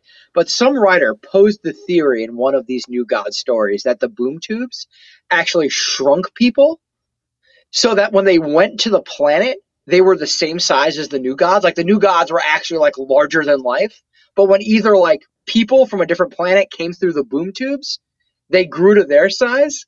Or when the New Gods came through the boom tubes to Earth, they were like the same size as humans. I found that in my research. I don't know why somebody would go the lengths to explain something like that, which I think has no lasting consequence. But I thought that was interesting. And now every time, because I read that, I look at these boom tubes and I am stuck, Anthony. I'm stuck thinking, are they shrinking or are they grown? Like, what's going on in there? So now everybody else has to wrestle with that too. I've never come across that. That's fascinating. I'll have to do some research too. Yeah. Let me know what you cook up, because I found that and I was like, I'm going to bring this up because that is very strange, interesting, but very strange to me. Yeah, for sure. Wait, there was one bit in Apocalypse Now that did make me laugh that I found, unintentionally silly. But so, Orion shows up in part 1, right? And he gives us this history lesson. I have to say, it was so elegant in its simplicity. It laid out all the, the core dynamics and the core characters, but it did it in like a minute at most. Like, it was very efficient. If you're going to have an exposition dump, which even though this is a great one, this is what this is. I think this is about a good job as you could do, because it was short. It was concise. They gave us some cool visuals. It was accessible. And we understand where we're at. And, Orion helps Superman in one of his battles. And when he leaves to go back to New Genesis to report to Highfather, he gives Superman this communicator. He's like, use this when you need help, and you will need help. Unfortunately, I love that line, by the way. Yeah. And you will need help. That's great. Unfortunately, when Superman goes to use it in the next part, the circuitry is fried. He's with Emil Hamilton at Star Labs, and he realizes it won't work. It just made me laugh because like he smashes it. And I was like, maybe Hamilton could have fixed it. I mean, I know it's alien technology, but he has a background in this now after working on all your spaceship stuff. Yeah, I was going to say, he worked on your ship. Like, it went from broken to now it's like really broken. Yeah, it was just like, dude, I mean, I know he was frustrated, but it just made me laugh. But I got to tell you, him, basically like burrowing through the earth, right? And irrigating the earth's core in order to avert this meltdown disaster. That's one of those sequences that I've always had like seared into my brain from a kid watching this, just him going up and down and through. And there's one shot in particular, like one of the most gorgeous shots in the whole thing, when he shoots up from the water and he stops spinning for a second and you see the fire behind him and the way it's lit. It's gorgeous. I mean, the animation in the show continues to just be so beautiful and so striking and so unique. And I mean, the visuals they achieve are absolutely gorgeous. We talk about the music a bunch too, but it really is a true team effort. There's not a single aspect, I think, that falters in that regard, whether it's the visuals, whether it's the acting, whether it's the writing, whether it's the music. And, that's how you create something that's timeless, right? Yeah, for sure. And going back to, we've talked about this before, but the fact that Superman's power levels are not off the charts in this show, right? He is holding back, as we'll get to, but like he's spent after averting the meltdown. He lands on that cliff there and he's out of breath and he's on his knees. And that's, of course, when Darkseid makes his move. And, it's the last temptation of Kal-El of Krypton, right? Like this offer to join Darkseid. And he's like, I can't do that. And of course, he's subjected to the Omega beams, and it's so effective, right? Because we cut away from him and you don't see what happens to Superman until he's wheeled in, strapped up on that tank. And it's so effective. I agree. It's less is more, less is more kind of storytelling. We don't need to see him get beaten up. We understand intimately what happened, and the theater of the mind. It's worse if we can imagine kind of in our own horror, in our own mindscape, what happened to Superman to put him in that position. And to put him in a tattered costume. Look, Death of Superman guy over here. When that costume gets tattered, it's like, it's on. Like, this is serious business. And refresh my memory, but I don't think were there any other instances in any of these episodes we watched where his costume is ripped? Yes, and I'll tell you when. So happy you said this. The Dr. Fate episode, baby. Oh. Because winner again. Winner for Dr. Fate. Yeah. It's magic. Yeah, the magical. To be fair, it is only kind of like one gash, but then they go and they do the magical. You don't happen to be a tailor also. They do that gag as well. That's really a cheat because it is just that one little tear, but no, not to this extent by a long shot. This is the true, as you said, it's on tattered Superman that we see. Yeah, it's very evocative. I said before, I know you mentioned Ed Asner as Granny Goodness. I mean, amazing. And we don't get him until the little girl lost, but so good.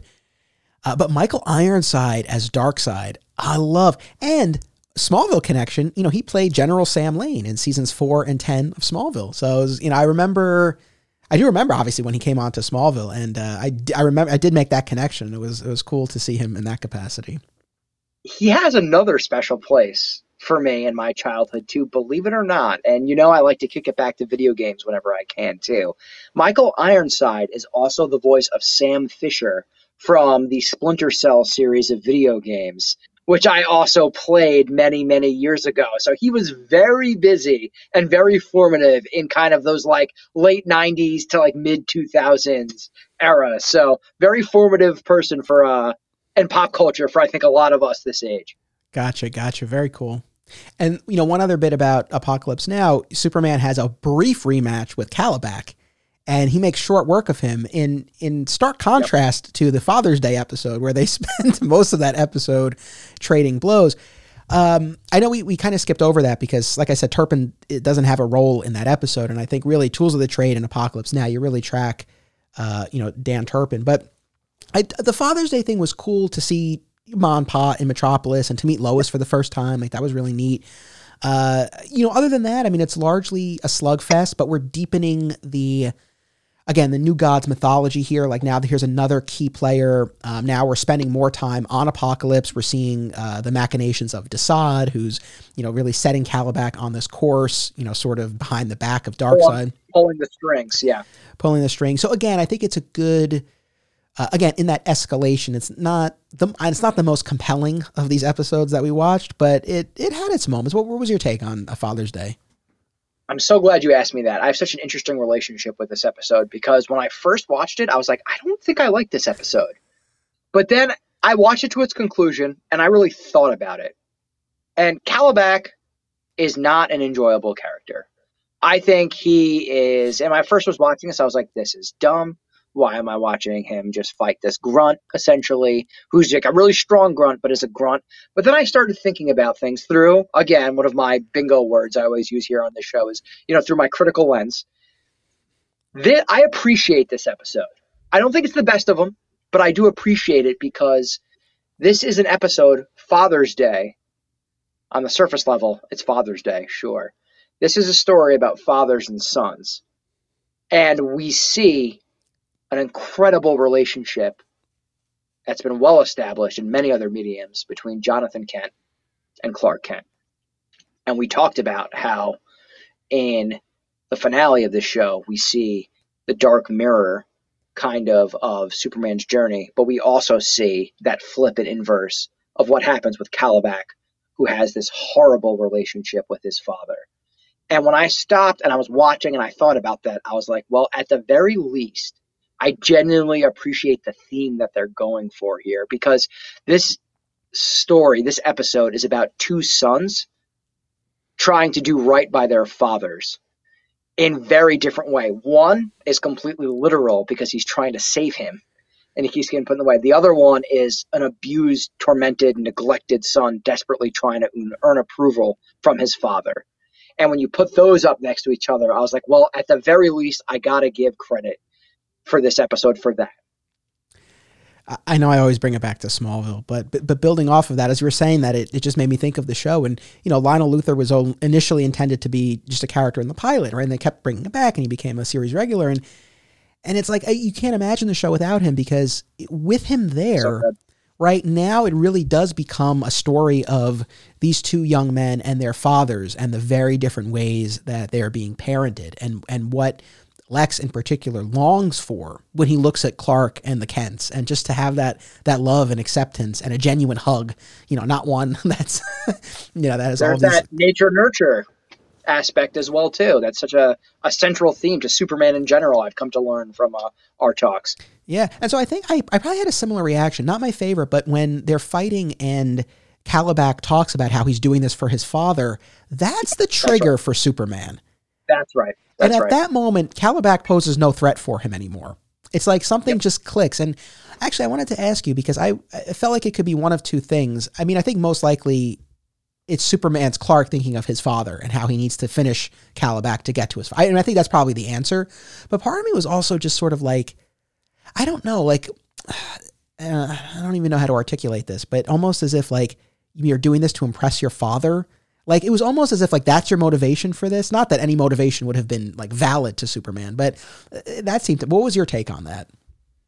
I think both of those, actually, both those interpretations don't have to be diametric opposites. I think those both can be true. I think that reminds him of the urgency of getting to his father, but also being like, are you kidding me? Yeah. All of this destruction to make your father notice you? And also, we talk about Superman cutting loose in his true power. Now that I think about it, we're talking, this might actually be the very first moment because he throws him a good few miles away. That is great. Right? Yeah, phenomenal. When Superman decides that he's had enough, he has had enough. But I will say the only thing, well, actually two things that did make me laugh about this episode, again, not to nitpick, but as I'm watching it, I'm like, really? There are multiple instances where Superman knocks Calibac down or out and assumes that Calibac is finished. And Calibac keeps coming back. It's like at a certain point, it's like, dude, you gotta I mean, and eventually he does, right? When he throws him out of the city. But it's like, you gotta get there faster. But again, they do. It was funny though, at a certain point when Calibac shows up and Superman's like, oh, you again? Yeah. And then the other thing was, Pa Kent is pinned down, right, in the rubble of this restaurant. And I guess the argument against what I'm about to say is that like the roof was very likely about to cave in, right? That's why no one else was going in. But it was just like, and you see a firefighter there keeping the crowd back. Yeah. It's like, could no one else go in and try to get this guy out? I mean, I guess not. I mean, it's like, yeah, like there are first responders and emergency crews. You would think that some kind of other plan would be hatched up. But I understand for the sake of stakes, while it has to be Clark, you know? Yeah. No, for sure. And they were brief, but it was cool to see Lois. Like Lois seemed very excited to meet the Kents and to have some fun at Clark's that's cute. expense. Very cute. And, Martha talking to Superman, like, oh, be careful, some very cute moments. Cute moments like that. But again, this episode, a little bit more of like a building block episode, to what's to come. But again, a really nice payoff when Superman has that real quick rematch with him in Apocalypse Now. It's like, you see, like this guy poses no threat for him anymore. And so that was a nice payoff there. Little Girl Lost. Little Girl Lost came immediately after Apocalypse Now, which was so very surprising. Choice. Yeah. Yeah. Usually there's, and we've learned from these mixtapes, there's usually a lot of room to breathe in between these story arcs, but yeah. I guess my overall assessment is, this version of Supergirl is okay. And much like Green Lantern, I think that there were restrictions that they were forced to work within. Sure. And we could talk about that. But I think overall, I don't know that this works particularly well as a Supergirl story, nor do I think it works particularly well as a New God story. It's like sort of an okay Supergirl story and an okay New God story. Like it works well enough. It's not bad. No, it's not bad. I definitely don't think it's bad. But I guess like if you were looking at the arc of this mixtape, it's like up, and then there's like a little dip with this one. And then we get into Legacy. Well, and then it's, again, I'm repeating myself here on this show, but the heights that this show soars to, that even when an episode is just okay, it stands out. And I think that's what we have here. It's not bad. It's an okay episode, but it does not reach the same heights as the other New Gods episodes, or even I'd say a good amount of the other episodes that we've talked about. Do you like this version of Supergirl? It's okay. It's okay. I feel like she's there because they wanted Supergirl there, and I think that's good and it's important. I think it's, obviously, I'm happy that character's there as opposed to not being there. I'll put it that way. So I am glad we have her. But this version of Supergirl,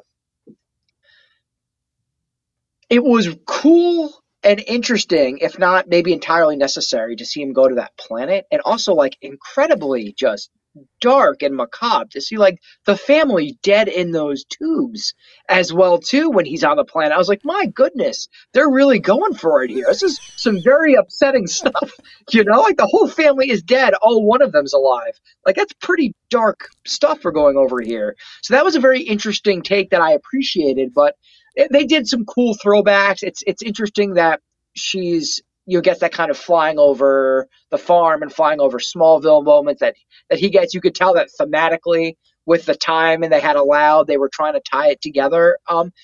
It's okay. I think it's perfectly fine. I think we get some good moments out of her that justify her being a part of the show. Certainly, I think we see that in a lot of these episodes. And I think I would be sad to not have some of those moments. I think it's really cool to see her go after Clark at certain points, especially when she's brave and goes to Apocalypse to try to rescue him. I think that might be my favorite moment of hers, where it's like she's not Superman's little cousin. She's Supergirl. She's a hero on her own right and her own merit, and she's going to go, save the day and be the hero of the story. And even her ingenuity with as silly as this is going to sound, but with the robot Superman that she took up in the finale, right? That she stepped in the best way she knew how to kind of hold the line and keep things in some semblance of normalcy and order. She's the one that stepped up. So I think those to me are the highlights of that character throughout this show.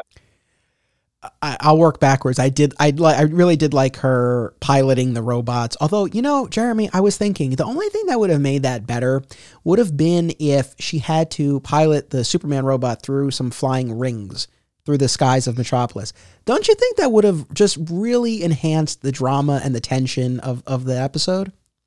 Why do you hurt me, Anthony? Why do you hurt me? My kryptonite is actually the Superman 64 cartridge, in case anybody doesn't know yet. My goodness. Yeah, I get weak whenever I'm near that game. So I couldn't help but think about that. But I got to tell you, as far as visual gags, it was so funny in Legacy when Superman's missing and she's using these robots to cover for him. And Luthor causes a malfunction of one of them. And he's just, whereas she falls asleep. But then there's also, Lex had something to do with it. But the robot is just like decimating the city, like just flying through everything. Like it was so funny. Yes, it was a very funny gag. Very, very funny gag. But all right, so as far as the Supergirl of it all, it was funny to me. I'm with you. That opening sequence in Little Girl Lost of Superman in his ship and suit, going to the remains of Krypton to explore.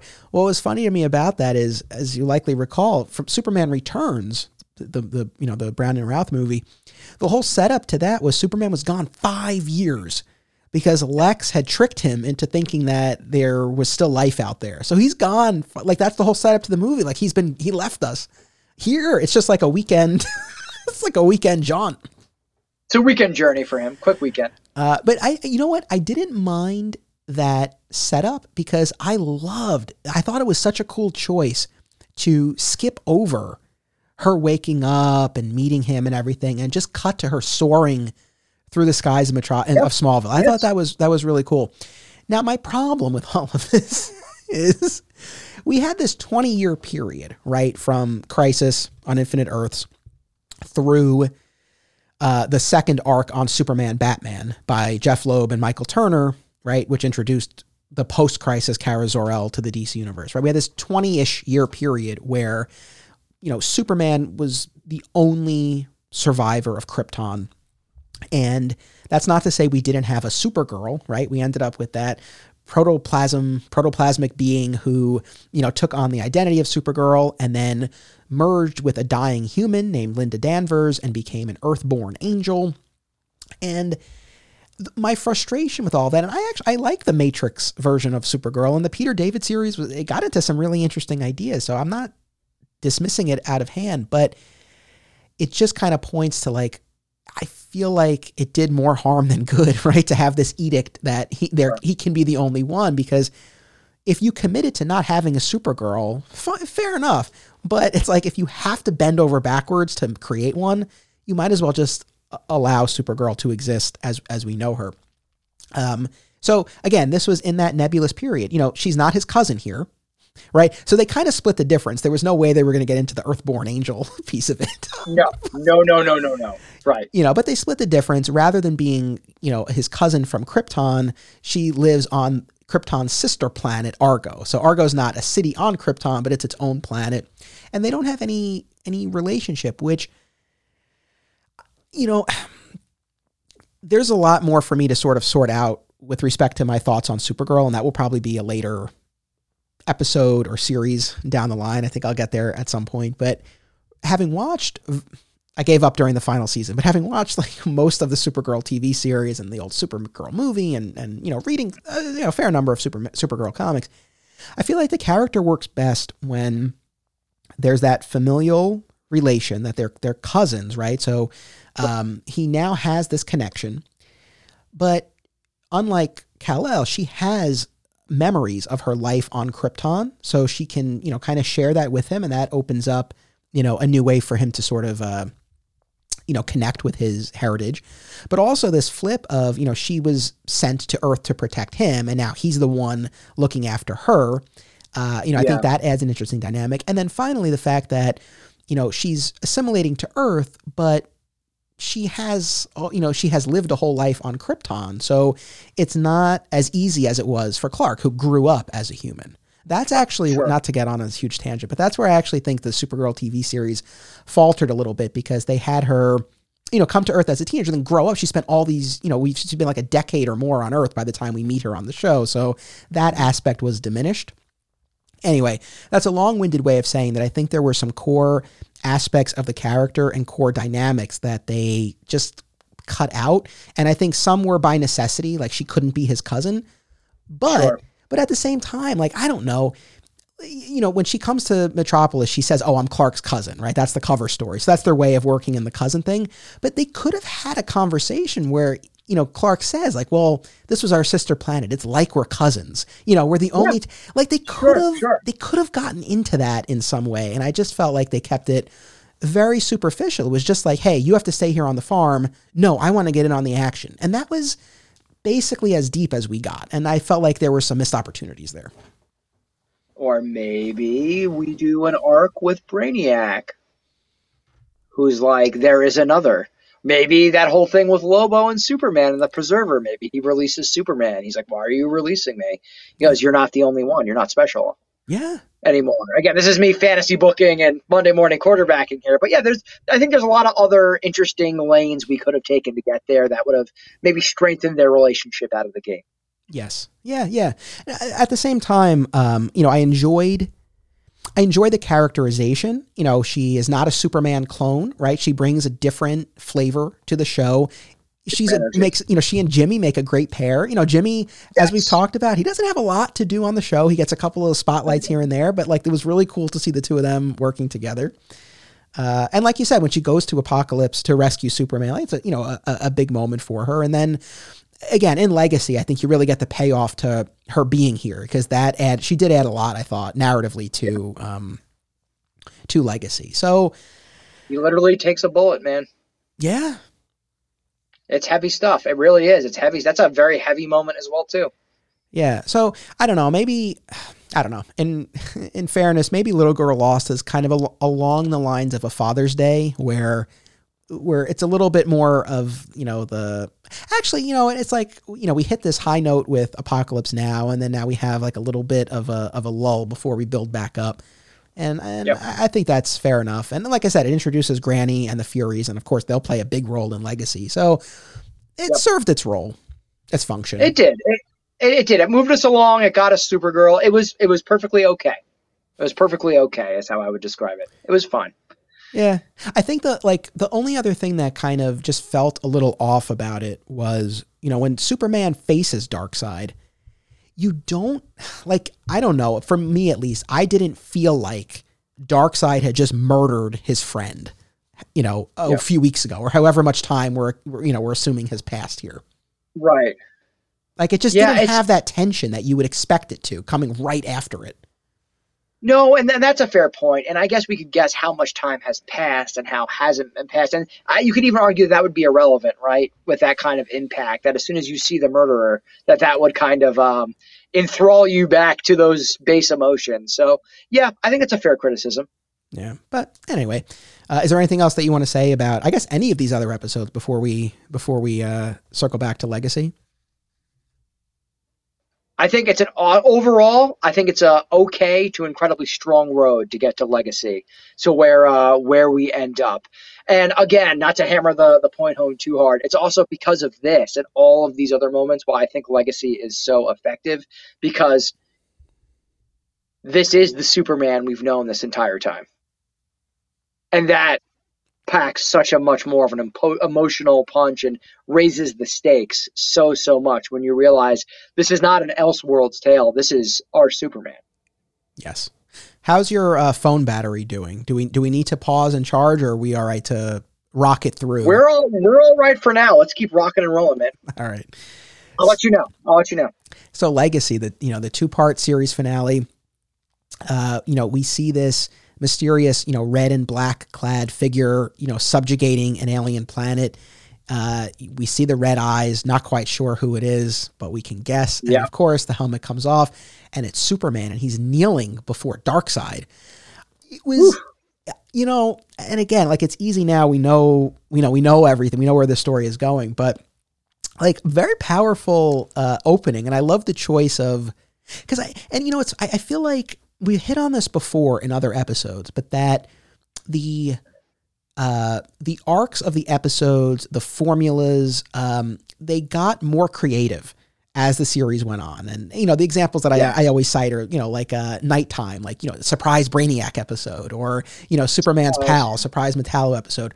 You know, they didn't all fit the exact same pattern. And I feel like if this episode had been done in season 1, it's like we would have started with Superman in space, you know, going to that ship that looked like it was in distress. Like we would have seen it all unfold in, you know, in real time. But this was such an impactful way to kick it off, because it's like, you don't know how he got there. And just seeing that war on an alien world as well, too, right? I think that really throws you off the scent, especially if you're going in cold, like we talked about, like maybe if you're watching it as it was airing originally. I think that was such an important thing to see the kind of terror and horror this version of Kal-El brings as the son of Darkseid to a complete planet and race of people. Yeah. No, I mean, totally. And you know, like I said, what I really loved about this was that, again, that bittersweet echo of the series premiere. Again, you get to see the origin unfold in this twisted reflection. We see Superman come to Earth.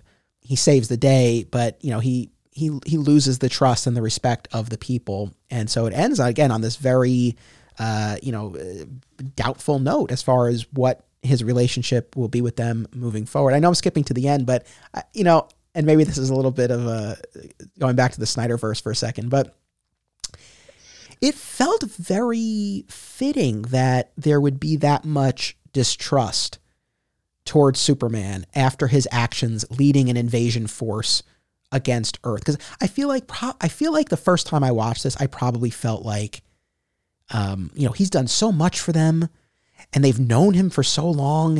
You know, how could they turn their back on him so quickly, even after what he's done? But again, I think my perspective has changed a lot, and that's a function of getting older. It's a function of what we've lived through in the real world over these past few years. It's a function of the Snyderverse, which, again, I know I've said this a lot, but I think it's a very fair, if anything, a generous depiction of how the world would react to a being with Superman's power. So if anything, I feel like it was you know, wishful thinking previously on the show that he would be accepted so quickly by so many people. Like the fact that they turn on him the way they do felt very real to me. What about you? A natural and lasting consequence, just like what happened with Dan Turpin.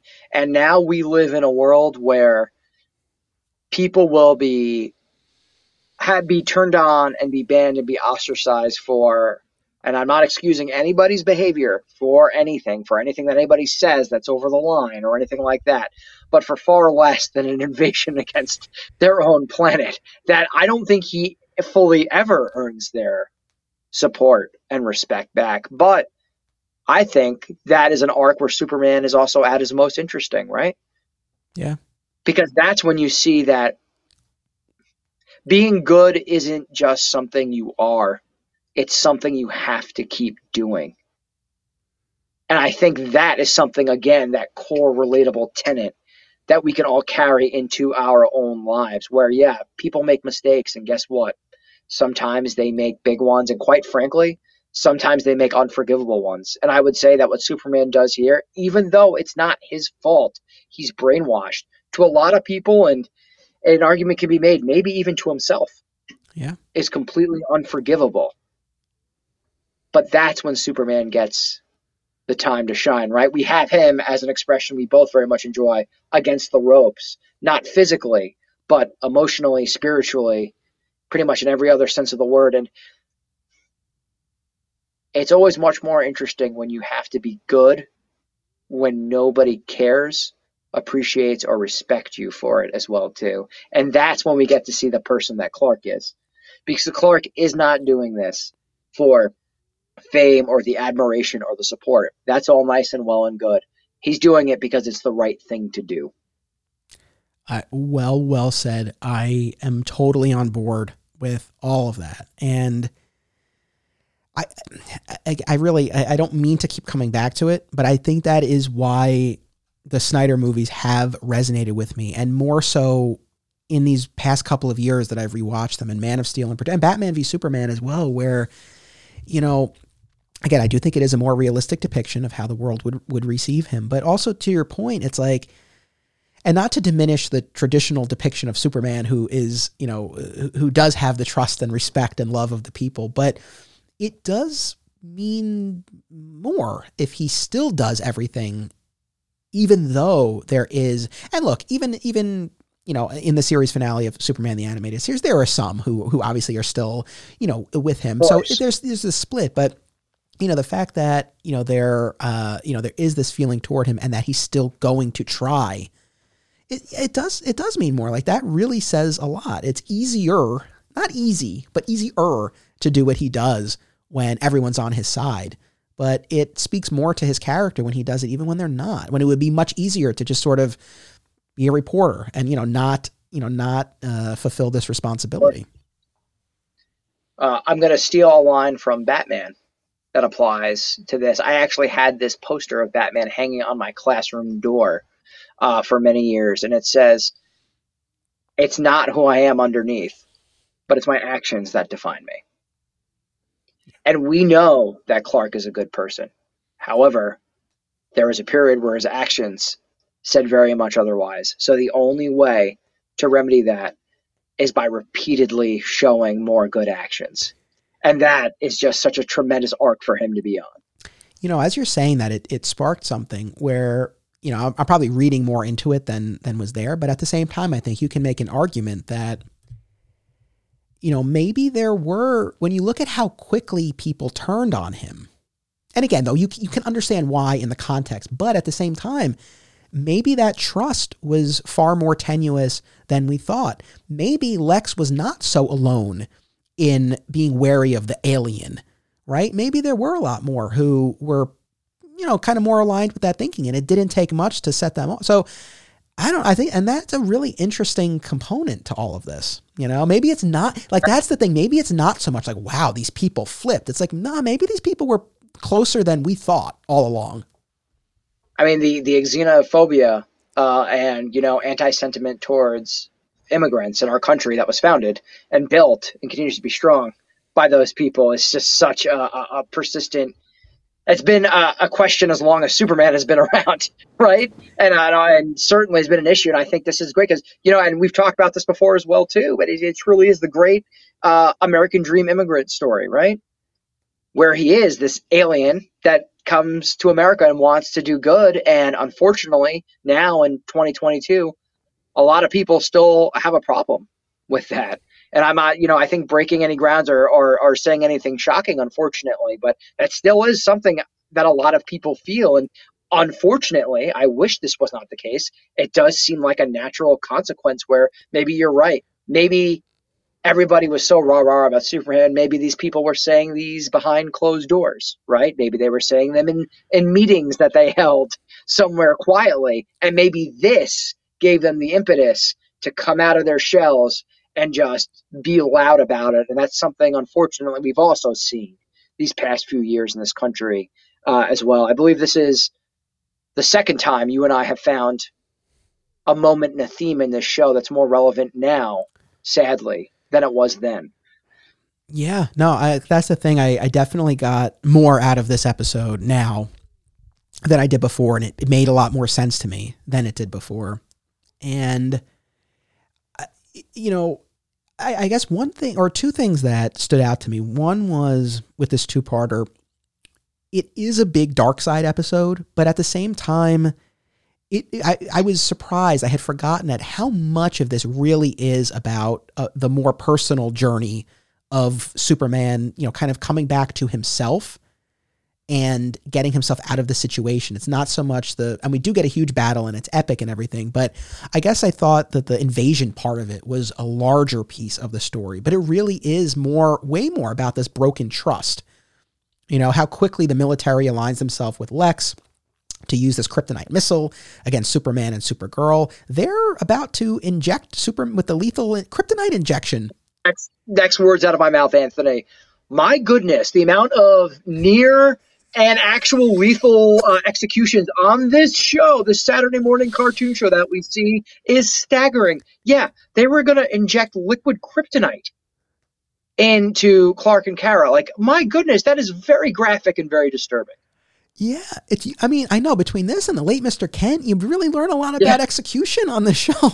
It's like, yeah, my goodness, lasting impacts. Maybe ones you don't want necessarily, but they're there. And I'm sure we're going to get to this as well too. But talking about also important messages, I think just as important too is the reaction towards the end of the episode of all the people on Apocalypse when Darkseid is beaten as well too. That really stayed with me also as something that I was like frustrated by, but also conceded as this is a completely plausible and realistic reaction that these people that he's abused and tortured and oppressed would still rally around him to save. And correct me if I'm wrong, Anthony, but he even says, I'm still their God.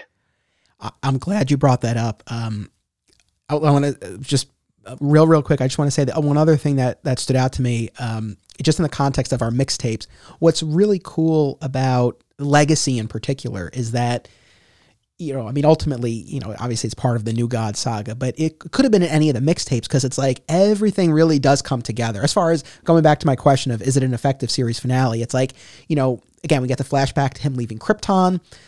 We have, you know, our core cast really playing a key role. I mean, we talked about Lex and we can circle back to him. Lois rescues Superman. Like after an entire series, right, of the other way around, like she goes above and beyond, breaks into that military base, gets him out, you know, helps restore his faith in himself at the end. Lois is the hero of this two-parter for sure. Hands down. You know, but so a lot of what we've been talking about in all of these mixtapes like really comes together here. But so going back to what you were saying, that I guess I sort of put, I know it seems like a smaller moment, right? When Superman defeats Darkseid and throws him to the people and tells them like, he's yours, like do what you will with him. And there's that brief moment where he and the audience are expecting them to cheer, right? To be happy that Darkseid's dead, to kick him. And instead they quickly pick him up and they're like, Master, are you all right? And, you know, again, I kind of put that in the same category as the decision to kill Turpin because it would have been so easy, right? To give Superman that victory in that moment, but they didn't. It's that bittersweet quality, but also the realism. It's like Darkseid has so subjugated these people and crushed their will that sadly, and you see, I mean, my God, I mean, you see, how many instances do you see in the real world of things like this? I mean, I'll leave it at that, but it's like, yeah, that felt very true to life. And I thought that was a very smart adult choice that, again, like I for kids watching, like I wonder what the take was on that, but because that's a pretty adult theme, I guess, to tap into. And I hope for those kids who are watching it sparked conversations like we're having now, you know, because it's important. I'll say this too, Anthony. That theme and that scene reminded me of another character we've talked about a lot on these mixtapes. Do you want to take a wild guess who that theme reminded me of? Oh, well, we've talked about Brainiac a lot. We did, but there's another character who, despite being abused and subjugated by their leader. Mercy. Yeah, Mercy. I know. You're right, man. What a reoccurring theme in this show, right? I was like, wow, this really is one of the larger themes, I feel like, of being subjugated, but still being in love or feeling indebted to your oppressor. And that kind of gave me that little nod to Mercy that I kind of needed that connection because you and I both found such a new interest and investment kind of in that character in this run of these mixtapes as well. So I was like, wow, this really is kind of the same theme that we're seeing here, as tragic as it is. Yeah, that is that's a great connection because Mercy is present here. She doesn't have much to do, sadly, but right. But I know that is you're spot on with that. I want to talk about that final confrontation on Apocalypse, but first, I just want to jump back to the imprisoned Superman, neutralized by red sun lamps, and one of my favorite moments when Lex comes in to execute him, right?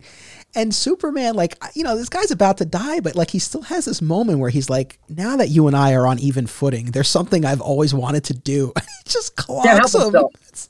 Yeah, he can't help himself. I kind of love it, to be honest with you. because that seems like how he would react in that scene. Like he cannot help himself to try to get one up on him personally in that moment.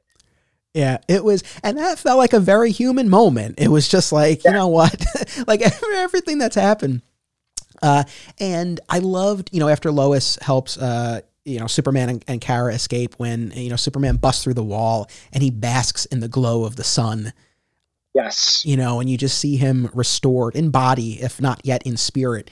But that was such a cool moment to have that. And, from there, right, he takes the wounded Kara to Star Labs for Emil Hamilton to rescue, perform surgery. And we do get to your point, right, about the long form storytelling. There's this moment where Hamilton is reluctant to help because it'll be considered treason. And, and again, not taking the easy way out here. I mean, Superman shows his anger. He grabs Hamilton. Yes.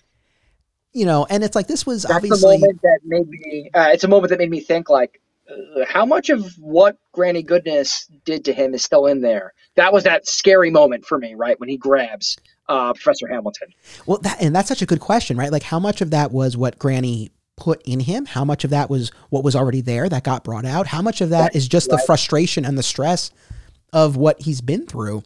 But it's like that, without that moment, I don't know if we get the Cadmus arc in Justice League Unlimited. I mean, right. If they want to tell that story, we'll get there anyway. But it's like, that really, and that was, and then we wouldn't have the Question, investigating them in some of those wonderful moments. I just got to throw a shout out to the Question real quick, but yes, no, right on. But yeah, like that, and that. That I honestly, now that I'm talking about it, was one of the sadder moments because I mean Hamilton was, that's one of his friends and allies throughout the run of the show. One of the oldest ones too, right? From the first few episodes. He's really right up in there as much as almost any other character. If there's one supporting character, I think that gets the limelight, I'd say even more than Maggie and Turpin. I think outside of the Daily Planet, it's Professor Hamilton. Yeah.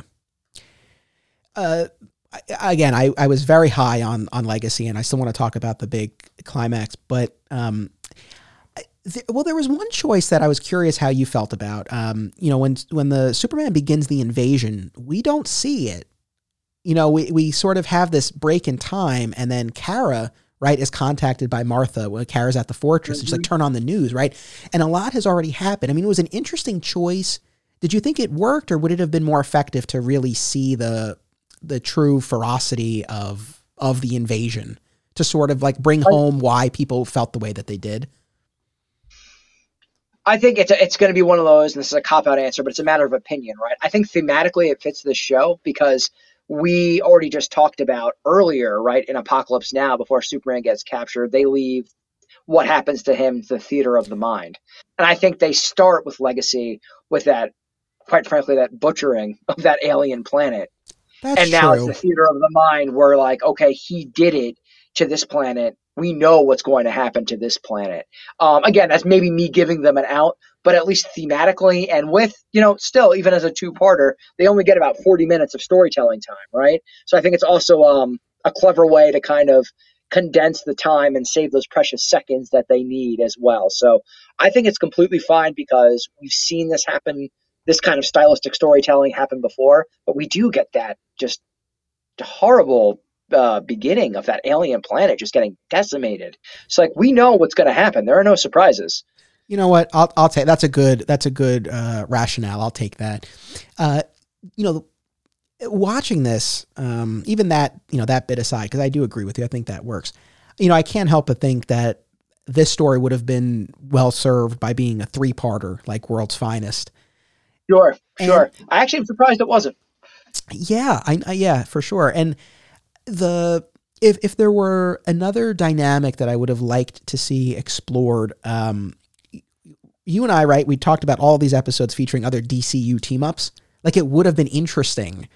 And not even so much, it's like, yeah, it would have been cool to have the spectacle of, these other heroes trying to stop him, but even just to kind of like pay off like what has been set up previously. Like, he's had these interactions with all these other heroes.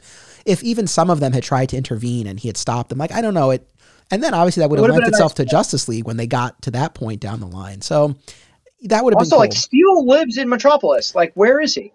Like, that's the other thing. At least everybody else is like outside of the city. I mean, it doesn't really matter for the Flash or actually anybody now that I really think about it. But like, Steel is in Metropolis, right? Yeah. I feel like there was a little bit of a missed opportunity. And, even like this is real minor, but even at the end, when we get the talking heads of the citizens on the TV talking about, how they feel about Superman, like, where was Bibbo? Like, that would have been a perfect moment for Bibbo. Callbacks. Yeah. Or Maggie Sawyer, like we could have had a little bit, a little bit more of that. But again, it's a slight nitpick. Although I do think narratively, especially for the series finale, I do think that would have been fitting to kind of like see all of these faces again. I agree. Obviously we got these wonderful moments with Superman and Lois. Would have been interesting to see Clark talk to his parents. Again, I know like there just wasn't time for this, but had it been a 3-parter, those were some of the things I would have loved to see. I agree. I think that'd be a fair compromise and a nice full circle moment for all those other characters as well. So how are we doing on the time now on the battery? We all right? I got at least a half hour, 28 minutes left in me. All right. Let's make it happen. Look, famous last words. Like, we won't need that. We'll see where we end. This is you and I were talking about here. And look, I think I had forgot. This was a part that I really think I had forgotten, but Superman's rampage on Apokolips was what a payoff. And it's like, what was so cool about it was like, it's the end of the series, but more than that, like, you just like, this guy's not going to lose. Like, you just have this sense going in, like, oh man, like he's on a path here, and he's gonna, he's gonna wreak havoc in retaliation for what's been done to him, justifiably. Yep, absolutely. And we get to see him really cut loose, and it's justified and warranted. As you said, it's not a misuse of his ultimate true power. It's these people. He's coming for you. He's bringing everything he's got, and everybody's going to get what they have coming to them. Again, not unlike when he demolishes the tank, right? Or other instances in other media. Like I don't want to paint this picture like, oh, I love angry Superman all the time. He should be slow to anger, but when he does get angry, watch out. Like that's my Superman. That's his humanity. He's very, very human. That just like the rest of us too. Yeah, most of us, I think, are that way. Right? Most people are, or at least I would hope, are slow to anger. But, when you get there, it's an unpleasant thing. A very quick tangent, and I'll keep this vague so to avoid spoilers. But on the second episode of season 2 of Superman and Lois, there's this great moment where, again, I'll keep it vague, but an enemy lays hands on Clark's son, Jordan. And Clark, as Superman, like pummels the guy, and he's like, "Don't you ever touch him!" Like, and it was, you feel it, but it's justified. It was such a cool moment. So stuff like that, I always love when you get to see him cut loose like that, because again, so often he's not able to. Yeah. Got to talk for a second about the Furies and Lashina in particular, because going back to part 1 when Superman is brainwashed.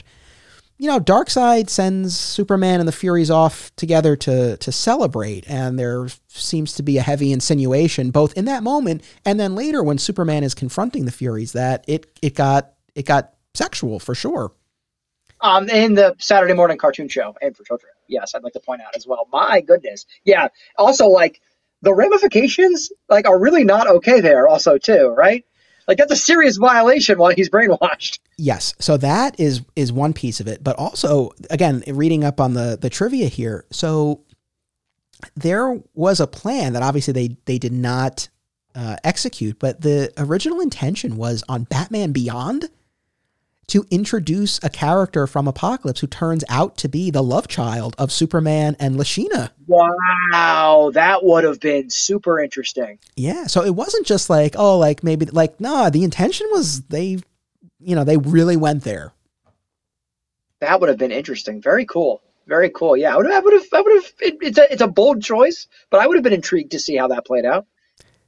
I don't know. I'm torn because like it would have been interesting, but on the other hand, it's like you watch this and it's like you can fill in, you can read between the lines, but there's enough ambiguity that if you don't want to think of that happening to Superman, you can be like, you can sort of not fully go there, yeah. But but and then we get this confrontation with Darkseid, and what's crazy is here we are, episode 8 of our 8-episode arc, this is the first time they actually have a fist fight. So I love that. I'm also a big pro wrestling fan. I don't know if you know that about me. Actually, Yes. a bunch of the episodes we've done, I've had a wrestling shirt on. One of the great tactics they do in pro wrestling, Anthony, is if there's a really, really hot feud before two people, you never let them touch until the main event or the pay-per-view. You always find a way to keep them this close, but you keep them apart for the big payoff. And that's great storytelling no matter where it is. And that's what I thought about with this. And I loved that we don't actually get to see the showdown until the very, very end. I agree. It worked. Well, and that's the thing. And going back to what we were saying before about the New Gods mythology generally, it's like you almost, it's funny. I don't know. I've certainly for myself, I don't think I was even thinking that as I was watching them. This time maybe because I was really looking at it critically because I knew we were going to discuss it. But, certainly watching it the first time, I don't think I ever thought to myself, oh, they haven't, traded blows yet. Because he's fighting Calabac and there's the Omega Beams. Like there's so much stuff going on and so many other characters he's engaging with physically. As far as Darkseid himself, I feel like Darkseid works exceptionally well as a Superman villain.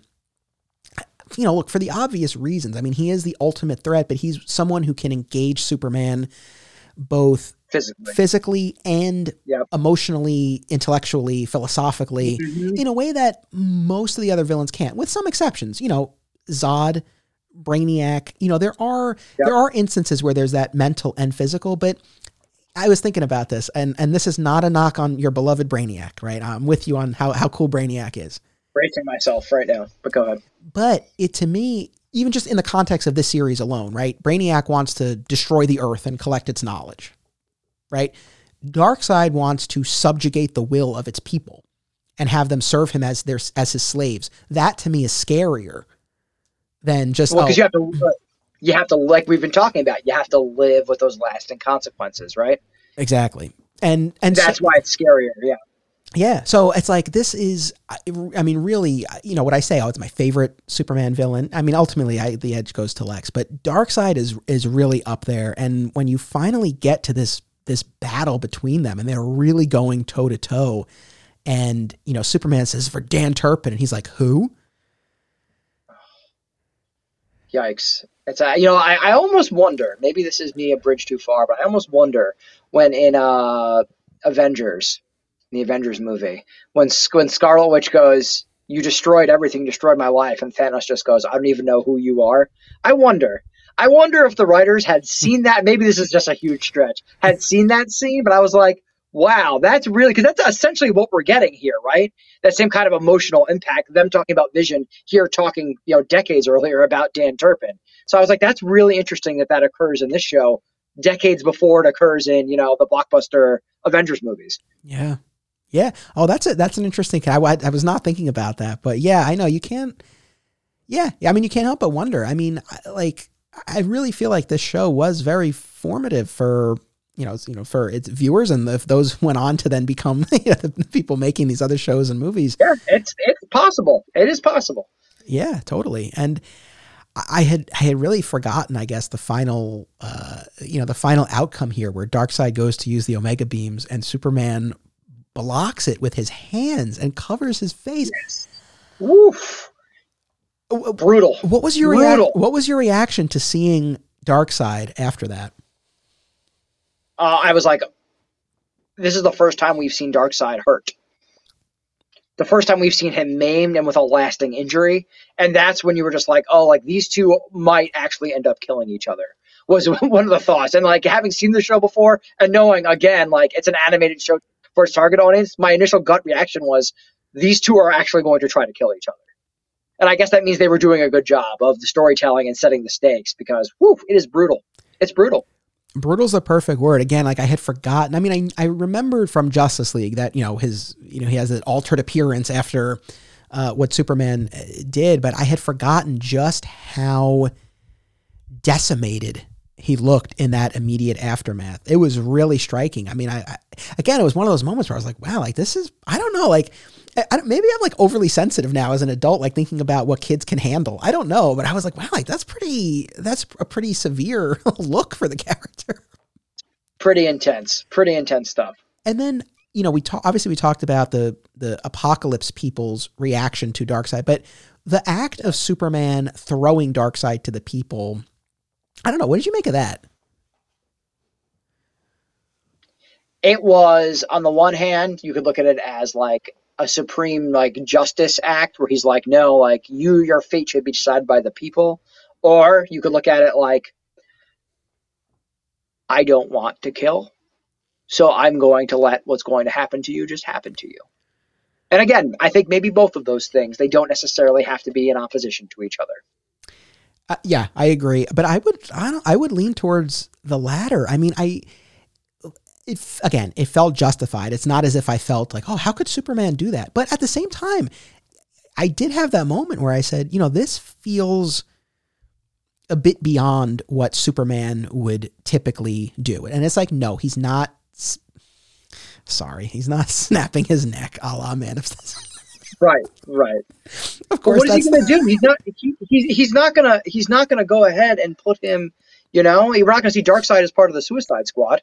They're not going to lock him up and put him somewhere. So it's a difficult decision to be put in, right? It is. That is true. But anyway, it's like, of course he doesn't go so far as to outright kill him, but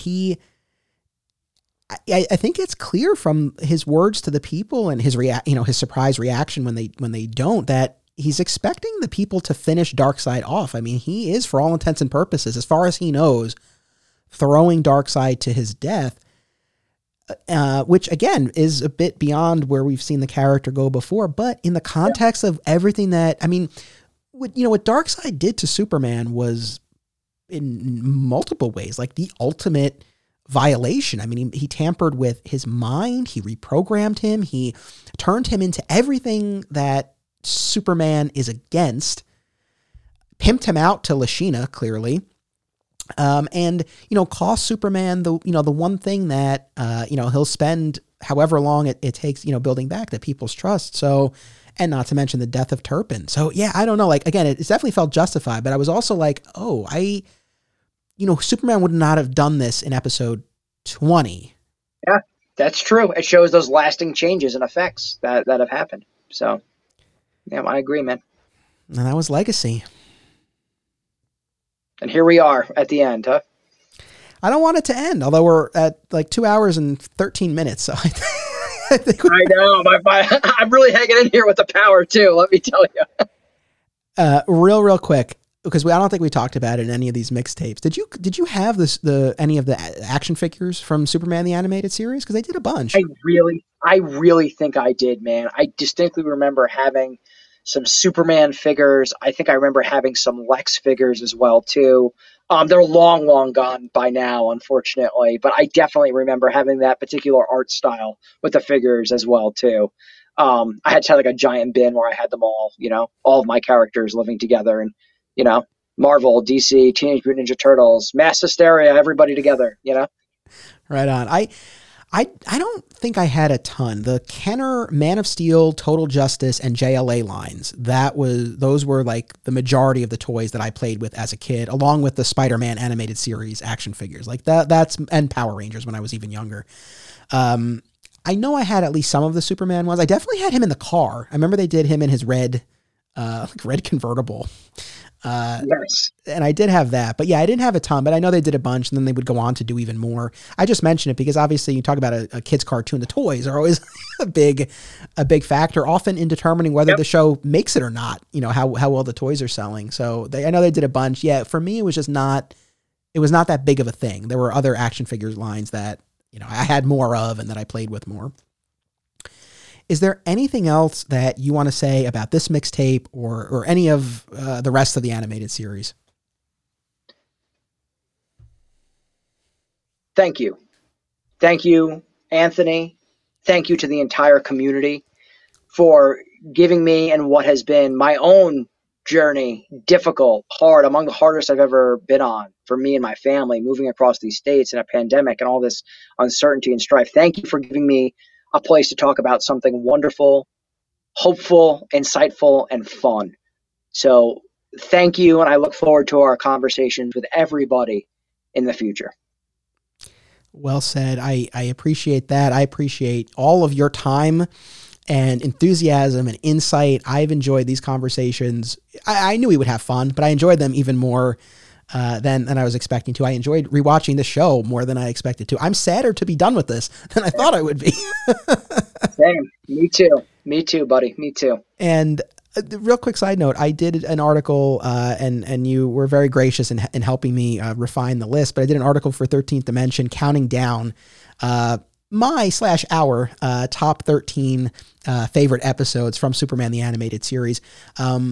By the time you're hearing this or watching this, I'm almost certain that the article will be out, or if not, it will be out very shortly. But so make sure you go to 13thdimension.com to check out the article. I'm really proud of it. Jeremy, I thank you for your assistance with it. And I'm curious if people agree with our selections or not, or the order of them. So feel free to reach out. And I know obviously I tag you on social media when I post all these episodes, but if people want to follow you on Twitter or Instagram, where should they do that? Sure. It's J.Remy, JAYDOTREMY on Instagram and Twitter. Tag me, tweet me, DM me. Let's talk. This is what we love to do. We love to talk, and this community that we have here, not just with Digging for Kryptonite, but in the larger Superman podcast community, has been wonderful. So I look forward to talking to everybody and keeping these awesome discussions alive. Well, thank you very much. I know you have another move coming up down the line, exciting family changes, all sorts of stuff.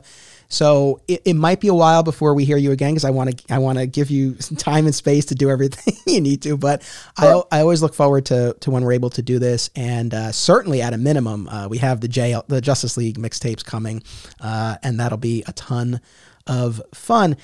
And so again, thank you, Jeremy, and thank you so much to the audience. I really appreciate you coming along for this ride, especially for these 2-hour shots that we've been doing. But hopefully they don't feel like 2 hours.